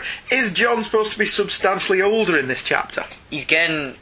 Each segment is years apart from each other. Right. So at the beginning it's 5 years away from where we are, and by the end it's 14 years away from where we are. Right. So the fact that he was drawn to look considerably older wasn't a gaffe. No. Alright. I didn't really have a lot of page-by-page notes for this chapter, because as I say, it was my least favourite of the three. So pages 19 through 26, the pace did actually start picking up around here, making this a real page-turner, but I really didn't enjoy this section as much as the other two. Once we move away from John, the ordinary bloke who is a mage, and we move into John, master of the mystic arts, I kind of lose interest. Yeah. Additionally, I didn't know who these people were meant to be and what, if any, relationship they had to John. He kept calling him Dad, but I didn't get where he'd come from. And I didn't know who Zed was, but I knew who Kit was. With Adam as well. Yeah, but I got that one. Yeah. I got that story, even if I didn't know who Kit was. Clearly. No, I think even if you didn't, that one still worked. I think it's because that one blatantly points out that he's married and has a son, whereas this one, it's just... And the fact that he was a lot older, and I just got confused by this one. I mean, like you can argue, I read all of Garth Ennis's run, so I knew Kit. But I think the opening chapter works whether you know her or not. On page 20, it also has a caption error. Did you notice that? No. Thunder rumbles on the horizon, endlessly threatening, but the storm never stops. No full stops, whether that's supposed to be the end, or whether a word has dropped out of the caption box. Yeah. It just disappears. So there was a mistake on page 20, unless it wasn't a mistake and it was being deliberately obtuse. But we don't know. Page 27, typically for Hellblazer, the dialogue has a nice vein of black humour to it. There's a lovely little line about life is mostly a waste of time, but it makes nice noises if you squeeze it, which was very funny. As was that's hurtful, Dad, after he just stabbed him with the shears.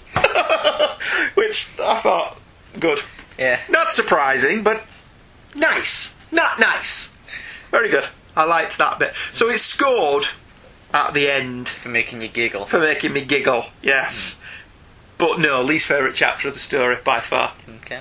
Well, Abigail Arcane makes an appearance in this for one panel. Yeah, already dead. Drowned underneath something. She has her long hair. Which is nice. I miss her long hair. Do you? She has short hair now. She does, doesn't she, in Animal Man and Swamp Thing? Although in my sketch she has long hair. That's fair enough. You can draw her however you want. Becky Cloonan. Well, did you request long hair from Becky Cloonan? No, I just asked for Abigail Arcane because she'd drawn the Swamp Thing annual, which is set in the past where she has long hair. She drew with long hair. Fair enough. Well, I'm not complaining either way. I got a sketch for free. Yeah. Page 28. The art changes again for the third act. Again, it's still murky, but I like this more than the previous chapter. Sorry, although John doesn't look on model at all in this one. No. Why is he ginger? Oh yeah. He's a ginger in this one, which I just totally didn't understand. John's always been blonde. Yeah. Well, People who cast Keanu Reeves in the movie take note. He is blonde in a couple of panels, though. Yeah, and then he's ginger again. Yeah. And he doesn't look anything like John Constantine. Not even an old John Constantine. No, it's you're suddenly reading this book and going, who's this guy? Very confusing to me. Yeah. I think. Angie Spatchcock. What a great name. Yeah. Is a magician and waitress who is another one of John's exes. Her first appearance was Hellblazer 175. I looked at the bottom of page 33 with John's daughter and her friends. John raised her wrong. And no, I instantly thought, my future, because she just looks like your sister. And I just thought, oh, kill me now. Yeah, I'm reading her dialogue as well, and... Yeah. No, stop growing up. I don't want y'all to grow up. I want y'all to stay little. Page 35. Has Maria Constantine really just cut that guy's eyeball out? Yeah. Because there's an eyeball on the floor. Yeah. And a big pointy knife. Yes. Page 38. Because again, I'm sorry. The first part was good, the second part was a bit weak, the third part was better. But page 38 also has an error in the word balloon. And for hell to rule on Earth, it needs must rule over him. What? That doesn't make any sense, does it? 2 editors and... And for hell to rule on Earth, it needs must rule over him. Surely that should be for hell to rule on Earth, its needs must rule over him. Or it needs to rule over him. That makes no sense to me. No. No, I didn't get that. So there's 2 editors working on this book, Yeah.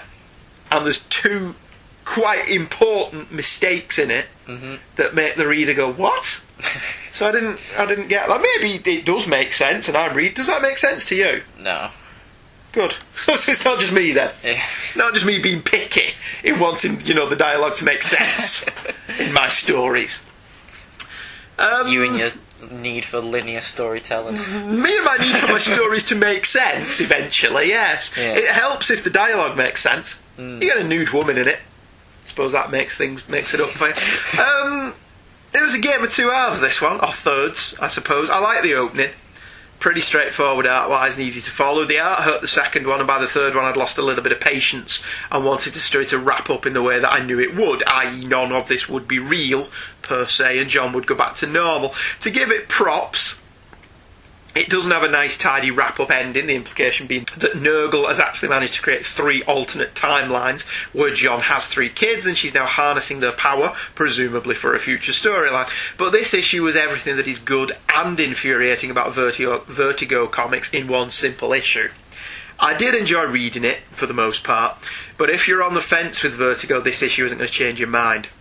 Not bad, but not as good as the previous 5 issues we've covered. Nice link to Newcastle, though. Yeah. Fair play. There's a lovely little On the Ledge column where you can have a look. I always like having a look what issues of all the comics were coming out at this time. We are past my I read Vertigo phase at this point, aren't we? So into here, you're basically looking at all I've read of this lot is 100 Bullets and Why the Last Man. And even 100 Bullets I think I started getting a bit bored of. I understand that Fables is very good, but I've never read any of it. And that's it. The Losers is apparently very good, but I've never read it, although I did love the film. I thought that film was much better than The Expendables. Yeah. The Losers was great. Really fun film. Even your brother watched that with me. If you can sit your brother down and he stays still for 2 hours, it's got something to it. Yeah. Because normally he's right bored of this PlayStation. But no, I really enjoyed The Losers, whereas I thought The Expendables was a bit pants. But again, that's just me. Moving on. Hellblazer 245. The cover is very Sex Pistols. In fact, John looks a little bit too much like John Lydon on the cover. I'm sure there may be a lawsuit coming. No, you know who he looks like? It's Gordon Ramsay. Isn't it? Yeah. That is totally Gordon Ramsay as a punk rock singer. It's really evocative of a band poster, like a seedy little dive like the Playhouse used to be in town. Sprawled on like an alley. Yeah, Manchester Academy. Yeah. Looks like, what was the one we had to go downstairs? It's not the Academy. I can't remember where it was. What was that dive place we used to go watching bands in Manchester, babe? It was really small and sweaty and stinky and you had to go downstairs.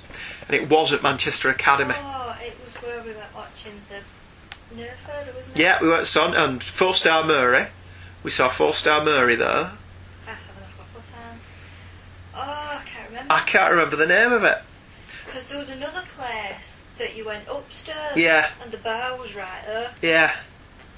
I don't remember. It was a seed. Your feet stuck to the floor. Yeah, that was And it in, stunk. Just kind of the back end of town. Yeah. Wasn't It wasn't the Academy because the Academy's up in Oxford Road. Yeah, it was the other side. Yeah, I don't remember the name of it. Anyway, this looks like the kind of poster you have in there, where me and your mum used to go all the time and watch cheap little punk indie bands for about £7 a ticket. You mean those bands that showed up Before on we had Buffy? kids, yeah. Yeah, they'd all show up on Buffy the Vampire Slayer, yeah. I like the mix of monochrome and colour, and the graffiti is really good. I don't like this era's logo, though. Yeah. Or is that only for this issue? No, it's this era. Alright, fair enough. Well, the cover was by Lee Bermejo.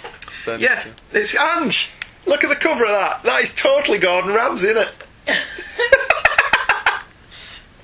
Gordon Gordon Ramsay in a Hellblazer comic. Tell us about this one, young Michael.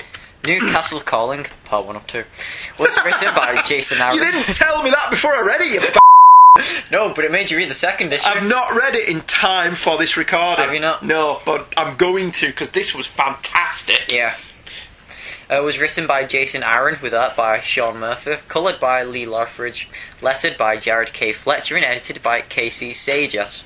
A group of American filmmakers are outside the condemned Casanova Club in Newcastle whilst filming a documentary for MTV, the best band you've never heard of, on mucous membrane.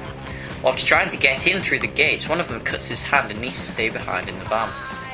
The guy with the cut hand scratches at the cut and when the driver tells him to stop it, he says there's something inside the cut that's itching.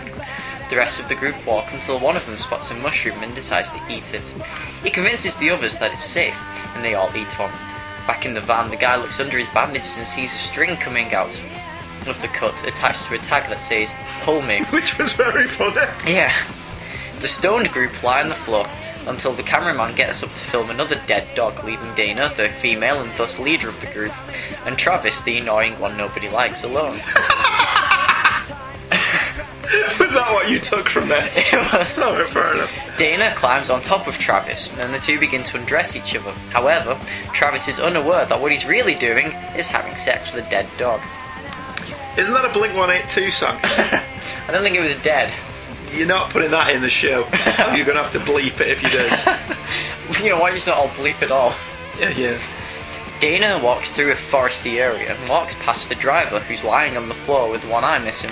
She walks past the van but ignores the screaming and into the club, where she speaks to something and says they've been looking for him too.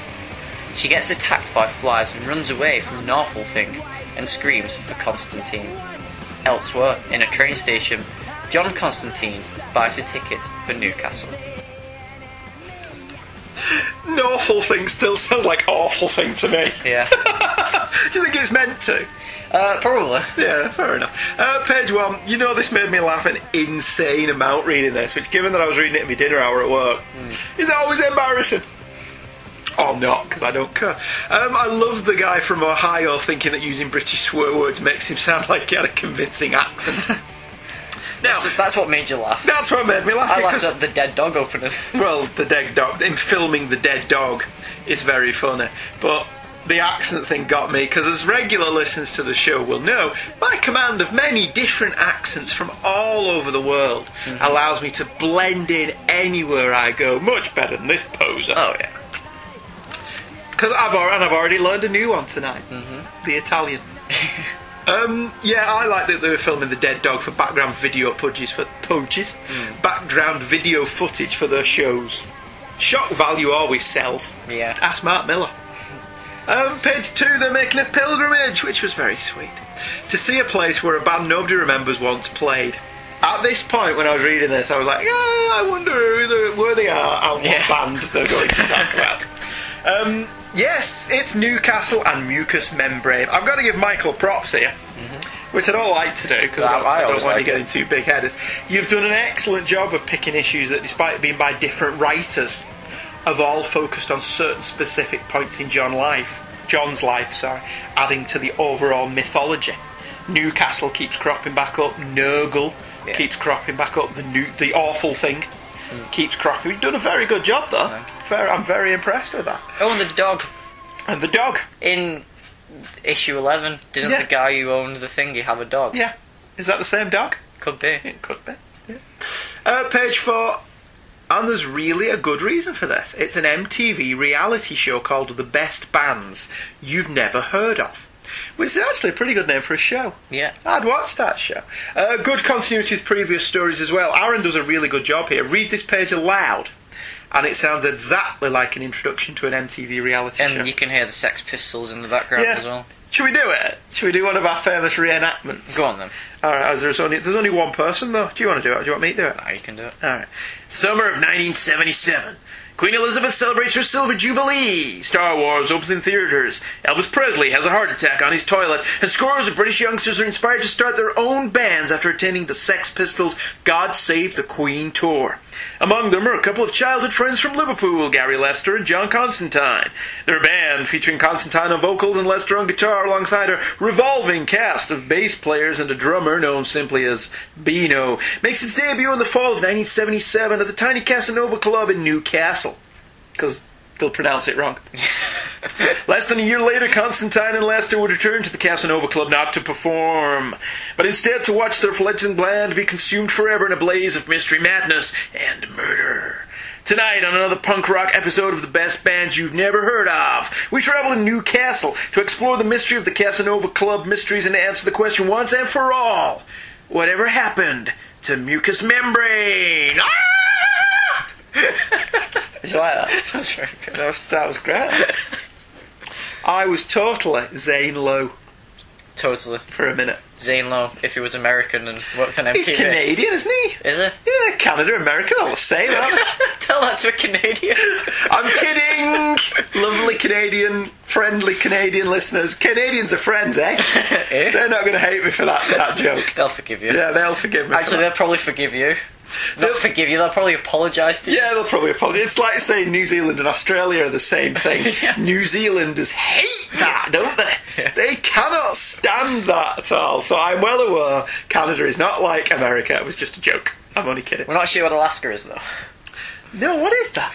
Isn't that like cold?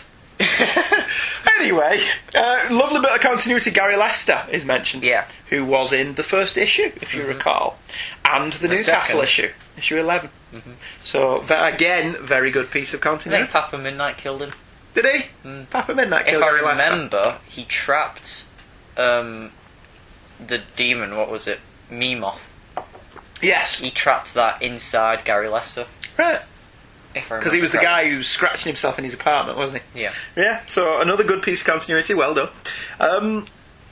Page 5, one of the things that always bugs me about horror movies Yeah. is why do they obviously go into the haunted house after evil stuff has happened. But here we get a really good reason for them going inside. This is essentially a found footage movie but with comics, Yeah. and it does a really good job of that. Because there is only so much a real person would take before they say bugger this and leave. We Which get is what here, they all say, really. but the VT team get told if they don't go inside they're not being paid, which is as good an incentive as any It is. to go inside the haunted house Money or safety. where people have been killed brutally. Very good. Page 6 through 7 in this era of interaction and multimedia. Vertigo should really have made this mucous membrane song that we see the lyrics of as a downloadable MP3. I'm sure Jason Aaron could have whipped up a little punk ditty. Well, like I said, there's one early on, which is the music video with lyrics. So that'd be Of a quite good. mucous membrane song, yeah. Did they ever actually release any mucous membrane songs for you to download on the Vertigo website? No. That would be pretty awesome. Well, as they mentioned in this, they never recorded. They didn't know, did they? He just played They live. just played live. Page 8, the argument about the perfect punk song is almost word for word arguments I've had down the pub with Phil. Hi, Phil. The last time we went out for Christmas, we argued for about half an hour about cover versions that are better than the originals. Yeah. True story. I believe it. I won Did you? with Johnny Cash's version of Hurt, which is much better than the Nine Inch Nails version. Yeah, but I like the Nine Inch Nails one. I don't dislike the Nine Inch Nails version, but the Johnny Cash version just carries more weight. I think it has more emotional impact, which There gives you it go. that weight. Yeah.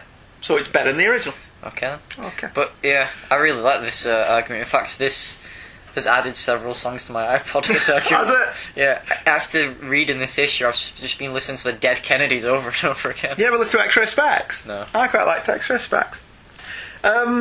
I like that. Basket Case by Green Day Yeah, is the well, perfect yeah. punk song. I quite like Basket Case by Green Day. I do like how he's treating this like he's the lesser hipster in a sea of raging hipsters. Yes. Okay.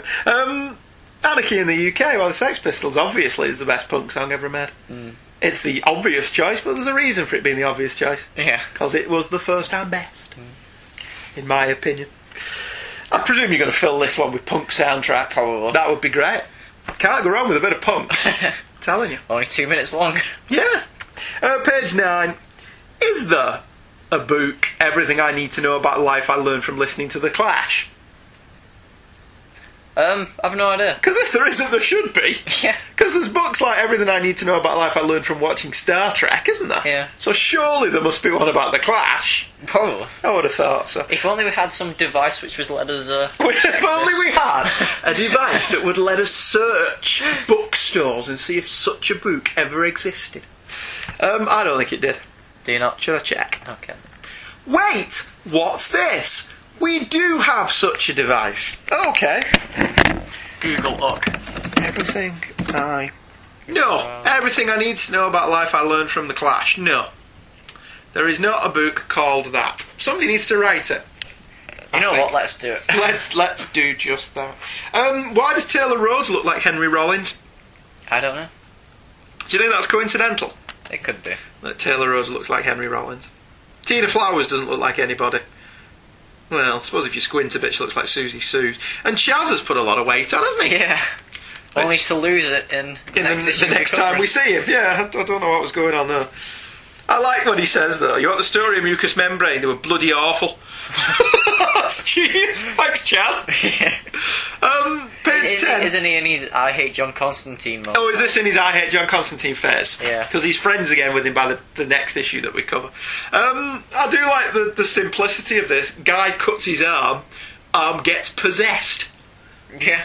Isn't that Evil Dead? Yeah. And he has to hack it off with the chainsaw. Yeah, but this bit with the tag always horrifies me every time I see it because I can feel the itching in my own hand. I thought this was great. So a little thing pops out of the scar in his hand saying, "Pull me." That's brilliant. That's Hammer horror, that. Yeah. They would totally get an episode of Hammer House of Mystery and Suspense out of that. You've not read the next issue yet, have you? No. He's still pulling it. Is he? Genius. I'm looking forward to reading the second one. I enjoyed this one. Page 14. You've already mentioned your synopsis, but it bears repeating. That high on mushrooms, the guy makes a move on, is it Dana? Yeah. And we get a nice elongated sex scene. I actually like the colours on this, to be honest. Yeah, the colours are great, with full frontal nudity. Female nudity, so big thumbs up. Yeah. We're all down with that. And have you ever seen The Shining? No. The Jack Nicholson Shining. There's a scene in that movie when you're 14 or so, he's brilliant. Yeah. And Jack Nicholson approaches a naked and hot young woman. And you get, all steamy in the pants. And you're just getting, it's getting... Yeah. lubricated. And suddenly, she turns into this crusty old hag and everything just goes limp. Like that. And this is exactly the same as that. Yeah. When you turn the page from this quite turn-onable sex scene, put lines on a paper, obviously. We've got the internet now, we don't need sex on paper, do we? Just type red tube into Google. And all of a sudden we turn the page and see Travis is humping a dead dog. Very bloody dead. Which is just... Oh, God, that made me go. Things that make you go, what? Was awful. Page 15, the mushroom kicks in. So Dana wanders into the club and the Norfolk thing is still there. And so are the bugs from issue 11. And finally we get to page 23 and I literally screamed your name as John Constantine shows up and it's a cliffhanger. Thanks very much. You're awesome. This was an excellent issue. Yeah. I don't know what Constantine's wearing on the last page. Because he looks very... It looks like he's wearing tight clothes. Even his trench coat's tight. Yeah, he's wearing drain pipe trousers. As cliffhangers go, it's not the best looking one. It's not the best looking cliffhanger, but it totally works in context of the story. You've had 21 pages without John Constantine. It was excellent. It's a genuine little horror movie, well drawn characters and motivations. The fact that it's a sequel even plays brilliantly into the story, and Constantine isn't even in it until the last page, but his influence is felt throughout. This is what I want from Hellblazer. Yeah. A taut little horror tale with decent art, good characters. Highly recommended to fans of horror comics. Is all the Jason Orange run this good? I have no idea. I thought you'd read all of these. No. Oh, right, okay. I gave up within the Paul Jenkins, Sean Phillips phase, because that's when my summer holiday ended. Oh, right, okay. See, I was thinking of... I don't dislike Paul Jenkins by any means, but I didn't like his Hellblazer stuff. Yeah. And then I came back for Warren Ellis's run, which I did like, but was truncated, wasn't it? By DC pulling Shoot. And then he quit the boot, didn't he? After 9 issues. Yeah. So they have subsequently printed Shoot, haven't they? Yeah. In the way, because was it pulled? Was there a shooting around the time that was supposed to be published, or did they just get cold feet about the story? No, there was a school shooting. Right, so I can understand them pulling it then, but the fact that they didn't reschedule it for a couple of months later, I think, was why Ellis quit, wasn't it? Anyway, I enjoyed Warren Ellis's run, but then I never really went much beyond that. But this Jason Aaron issue was just fantastic. I really enjoyed it. Top notch. Why did you pick that one? Because I thought we needed another writer. And I thought that was kind of important to Newcastle and John. And I thought it was a really good story, so I'll put it in there anyway. It was funny. It was very good. Finally tonight, issue 275 is the final issue of Bloody Carnations. Or was this the culmination of a story? Yes. It didn't feel like one. It felt like a standalone issue, this. Yeah. I quite like that. But this was the final issue of the Shade the Changing Man story. Right, okay. It's by Simon Bisley, of a wedding cake filled with cigarette butts and gunk and other sorts of stuff, with a statue of Epiphany on top and one of John sinking. Reading my notes here. I know, but I'll do the cover bit. Because I don't really know what to make of that cover. It's interesting with the cake and such and spilt glasses, but I'm not that big a fan of Simon Bisley. I like his work, but I never loved it. Yeah. Do you know what I mean? Although Simon Pegg's character in Spaced is named after him. So I suppose that's a clue. Yeah, he's Tim Bisley. Alright. Bisley comes from Simon Bisley. Alright. There you go. Tell us what happens in this issue, Michael. Confetti and Brimstone was written by Peter Milligan, penciled by Giuseppe. Giuseppe You numpty. Camoncola, inked by Stefano Landini and Sean Martinborough, coloured by Trish Mulvihill and Lee Lothridge, lettered by Sal Cipriano, and edited by Gregory Lockhart and Shelley Bond. It was from 2011. It was the So most recent one. You're pretty much smack down up to date here. Yeah. The demon Constantine watches Epiphany and Renee, Chaz's wife, shop for wedding dresses whilst John is out drinking with Brendan, Chaz and Feces McCartney, who tell him that marriage will change his life and he'll start to lose his magic. To prove a point, John tries to magically refill glasses, but the drink is horrible and almost kills even Brendan, who's a ghost. They then part ways, and someone very familiar watches John walk towards them. Elsewhere, Epiphany and her bridesmaids sit on the roof of their old school and drink champagne whilst they talk about John and if she's ready to marry him. Outside of John's apartment, he bumps into Kit Ryan, who asks him why he decided to marry Epiphany. He tells her that, unlike her, who refused to know about John's other life, Epiphany not only wants to be part of it, but is also interested in it, and he felt like he didn't have to hide anything from her. Elsewhere, Epiphany's dad, Terry Greaves, is making a deal with an enemy group of his to form a truce for the duration of Epiphany's wedding. As he walks away, Nurgle appears behind the group and tells them that they'll be working for him from now on. In John's apartment, he's shaving until the demon Constantine appears behind him and beats him. Elsewhere in a train station, Gemma stands looking at her invitation and remembers a conversation with her therapist about leaving the occult world behind and how she's scared that if she'll go back and sees John again, that she'll return to it. Until she sees a ghost of John leap towards her before disappearing. On the day, outside the deconsecrated church, Terry and Epiphany talk about going through with the wedding, and as they do, John shows up late and with his face covered in scratches. Inside the church, John meets Chaz, who he insults before calming down and apologising. Later, as the ceremony happens, John, in ghost form, flies to the church as Gemma shouts out that something's wrong, but is calmed down by Kit. The wedding is disrupted by Nurgle and his demon gangsters, but the demon Constantine forces the priest to finish the ceremony and kisses Epiphany. Later, as John returns to his dead body, Kit speaks to Epiphany whilst looking for Gemma, who's in the toilets as Constantine enters and forces a kiss on her. As John rushes into the party, Epiphany walks out and is attacked by Nurgle, but the rings John gave her, made by Aleister Crowley, harms him, and John finds them. Nurgle kills John, but as it turns out, it was the demon Constantine all along, and John jumps out and rips out Nurgle's spine, killing him, whilst explaining that he knew Nurgle would come after Epiphany, and so he gave her that ring that protected Crowley from him. John and Epiphany sit eating cake while he explains what happened and he proposes to her again. The two officially get married, and as they drive away, Gemma, beaten, walks behind them, promising to make John suffer as the demon made her. Oh yeah, because she doesn't know it wasn't John, does she? No?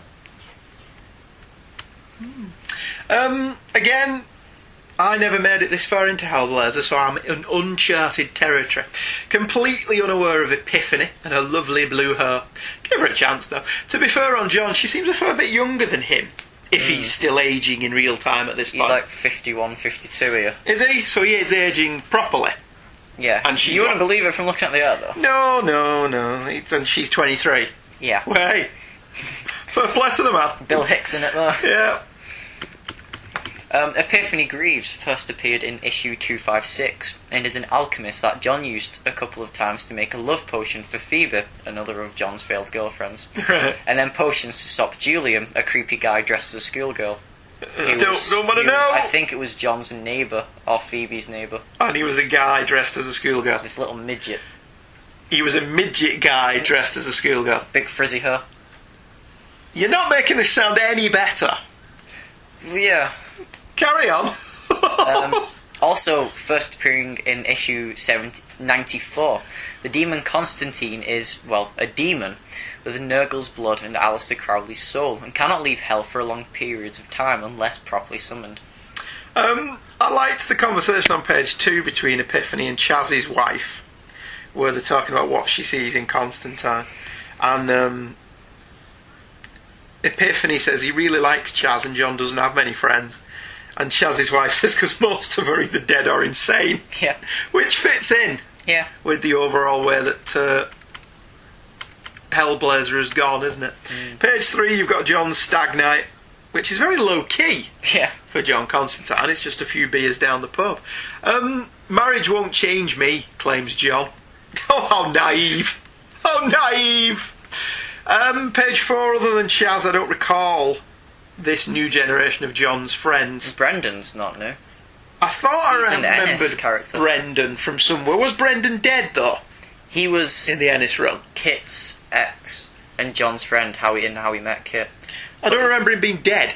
Yeah, the issue he dies is the one where John comes over and Brendan shows him the little lake he has in his basement, which makes the best ale. Right.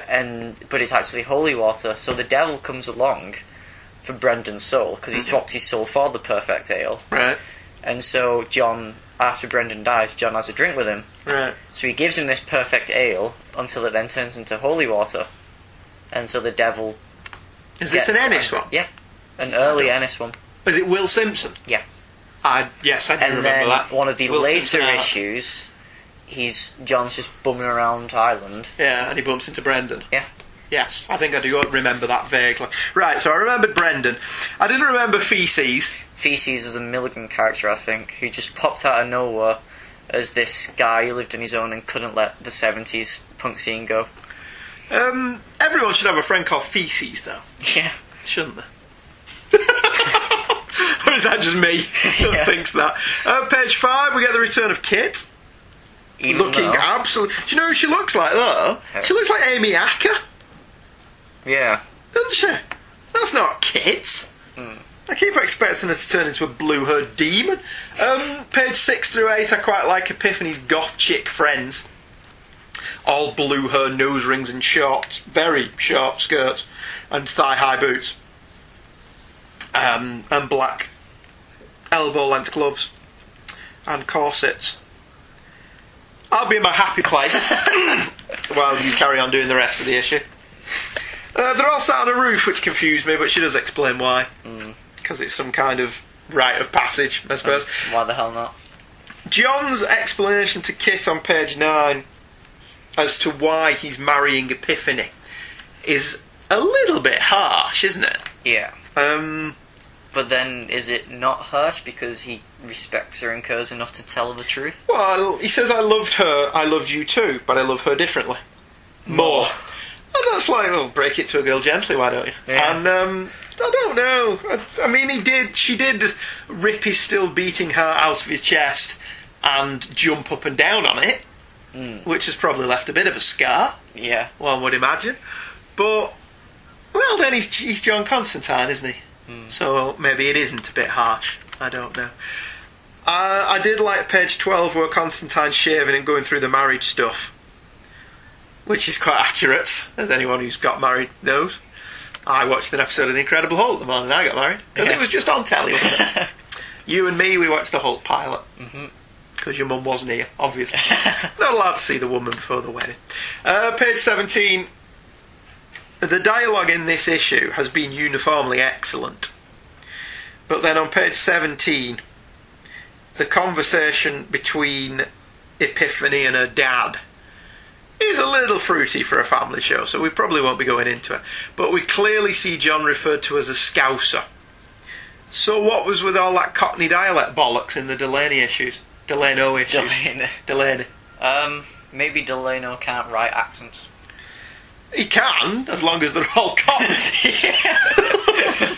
He had no problem with that. Nurgle has been a demon and thorn in John's side pretty much since Hellblazer began, hasn't he? And he was in an issue that we just talked about. Yeah. So again, you've done a really good job of maintaining continuity between issues and finalising the story. So you've skipped out shed loads here, but still managed to follow a continual plot thread. Well done. You'd have thought I'd planned this out. Yes. One would have thought you sat down and thought this through. Yeah. And yet one would be wrong, wouldn't To it? an extent I did. To an extent. You had a What list of issues do issues, I like? and you were like, I don't know which to pick, Dad. What do we do? And I just went, that one. Right, Out go of on. my list of several. Yeah, I just randomly picked them, and just by dumb luck, Yeah. it's ended up Grand working National really technique. well. Yeah. No. We've meticulously planned this. Yeah. Page 30, the art changes, which I didn't like at all, because it goes from being a Phil Hester type vibe to looking like Scott Collins, which it isn't. I mean, it's not horribly jarring. I can't see it as much. Epiphany's changed considerably, hasn't she?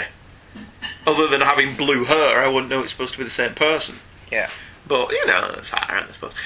Page 31, we get a mention of Aleister Crowley, who is mentioned quite a lot in Hellblazer. Aleister Crowley was a real occultist. He was born in England in 1875. You can look him up on Wikipedia if you're interested in him. John ripping Nurgle's spine out was fun. And I thought it was a bit of a letdown to the Nurgle story, though. Well, and she does say to him, Epiphany does say he's dead, and John says, just because you kill Demon doesn't mean he'll stay dead. Yeah, I'd actually go well with you that. On the whole, this was an excellent issue, and I really enjoyed it. But for 20 years of Hellblazer lore, It was a bit of a down, between Nurgle. a bit of a come down. See, my problem is the art styles don't follow the traditional murky Vertigo stylings, which always gets a thumbs up from me.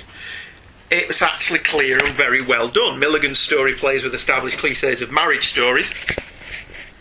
The bride getting cold feet, the groom getting cold feet, the stag do, the hen do, and even the idea that it won't happen or Epiphany won't make it through the issue. And then he subverts them in that it's John that doesn't make it through the issue. Yeah. Granted, he gets better. But Or it wasn't him all along. or it wasn't him all along. The ending felt a bit Buffy the Vampire Slayer. Yeah. In that way that, you remember those episodes of Buffy where the writer wasn't really that interested in the supernatural demon stuff. They were much rather interested in the characters and the dialogue and the subtext. Yeah. But they had to throw the demon in because it's called Buffy the Vampire Slayer. And there was the feeling that it was the same with this. It works well, but like you say, the ending's a bit of a letdown. Yeah. But it wasn't, it didn't suck by any stretch of the imagination. You've done a great job of picking issues from different writers that contain subplots or threads that popped up throughout, giving it a sense of continuity of the series despite the different writers. But they were just also part of the tapestry of Constantine's life, rather than continuity millstones around the neck that the reader struggled to understand.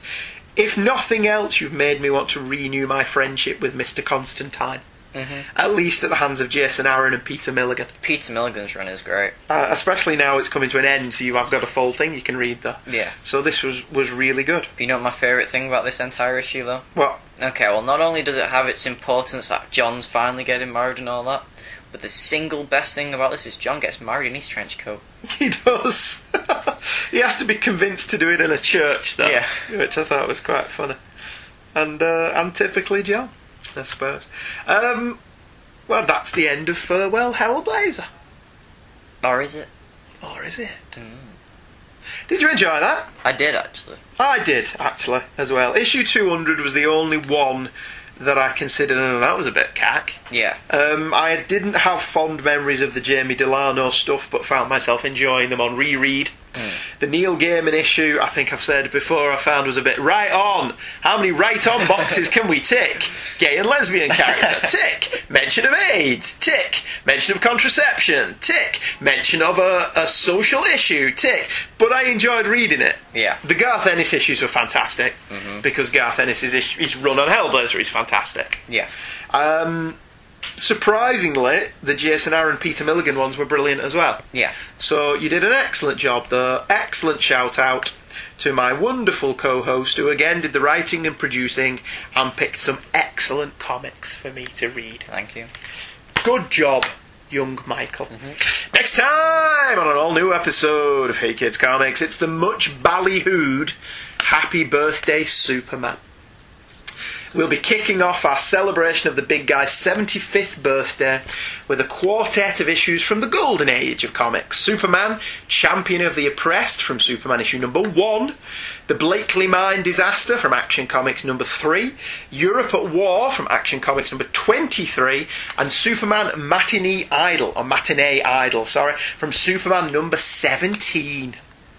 We hope that you're going to enjoy us for this, because I've been putting a lot of effort into this one. You have. I have indeed. Research material stacked high, wasn't We know. it? Yeah. I've been complained at by the family for dominating the table in the dining room with books about Superman. And Angela is now fed up of watching Superman the movie and documentaries about Superman and Lois and Clark. And I rewatched the George Reeves episode, the very first episode with the origin in. Yeah. Were the Sarah and Eben Kent rather than Jonathan and Martha Sarah Kent. and Eben. Yep, Sarah and Eben in that one. So I've done a lot of research for this. I'll be mentioning my sources as we go along, so any mistakes are all purely mine and his. So we'll see you next week for our 7-week extravaganza. Longer than Knight's Quest. No, Alright. not longer than you're right, yeah. It's not longer than Knight's Quest. Knight's Quest was 8 weeks. Right. So we've still not beaten that. Although I could do Superman for much longer if you want. Yeah. But I'm not going to. We're going to stick with the idea that every week we're going to do stories from the 40s, 50s, 60s, 70s, 80s, 90s, and then a big finale. Which is all planned out. Notes are already done for 4 of them. That's how far ahead of the game I'm being. So we'll see you next week. I hope you enjoy that. And I hope you'll be back. And if you want to drop us a line, feel free. HeyKidsComics@virginmedia.com. See you next week. Bye bye. Goodbye.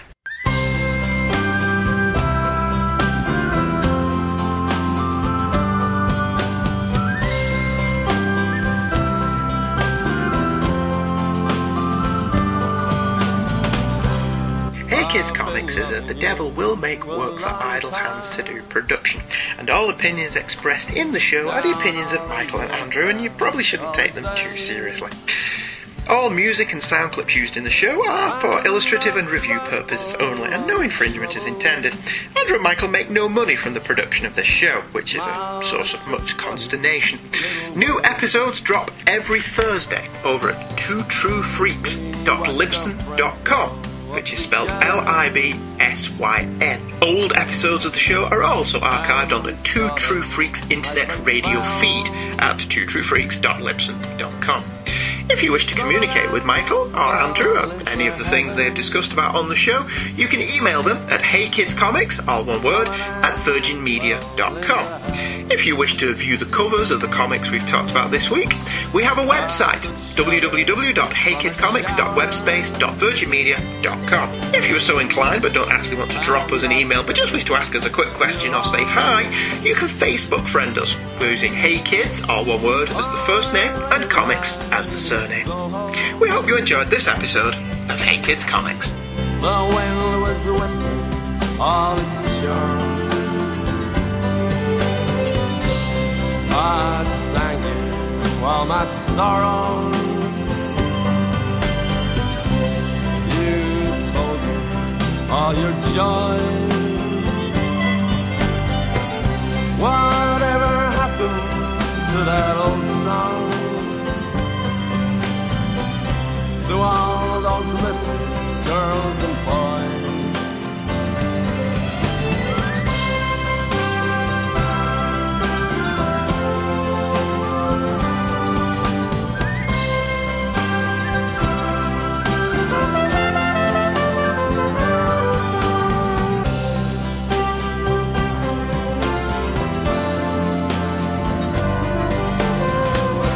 Sometimes I'd wake up in the morning, the ginger lady by my bed, covered in a cloak of silence. I'd hear you talking in my head. I'm not singing for the future, I'm not dreaming of the past. I'm not talking of the first times. I never think about the last. Now the song is nearly over. We may never find out what it means. Still there's a lot I hold before me. You're the measure of my dreams, the measure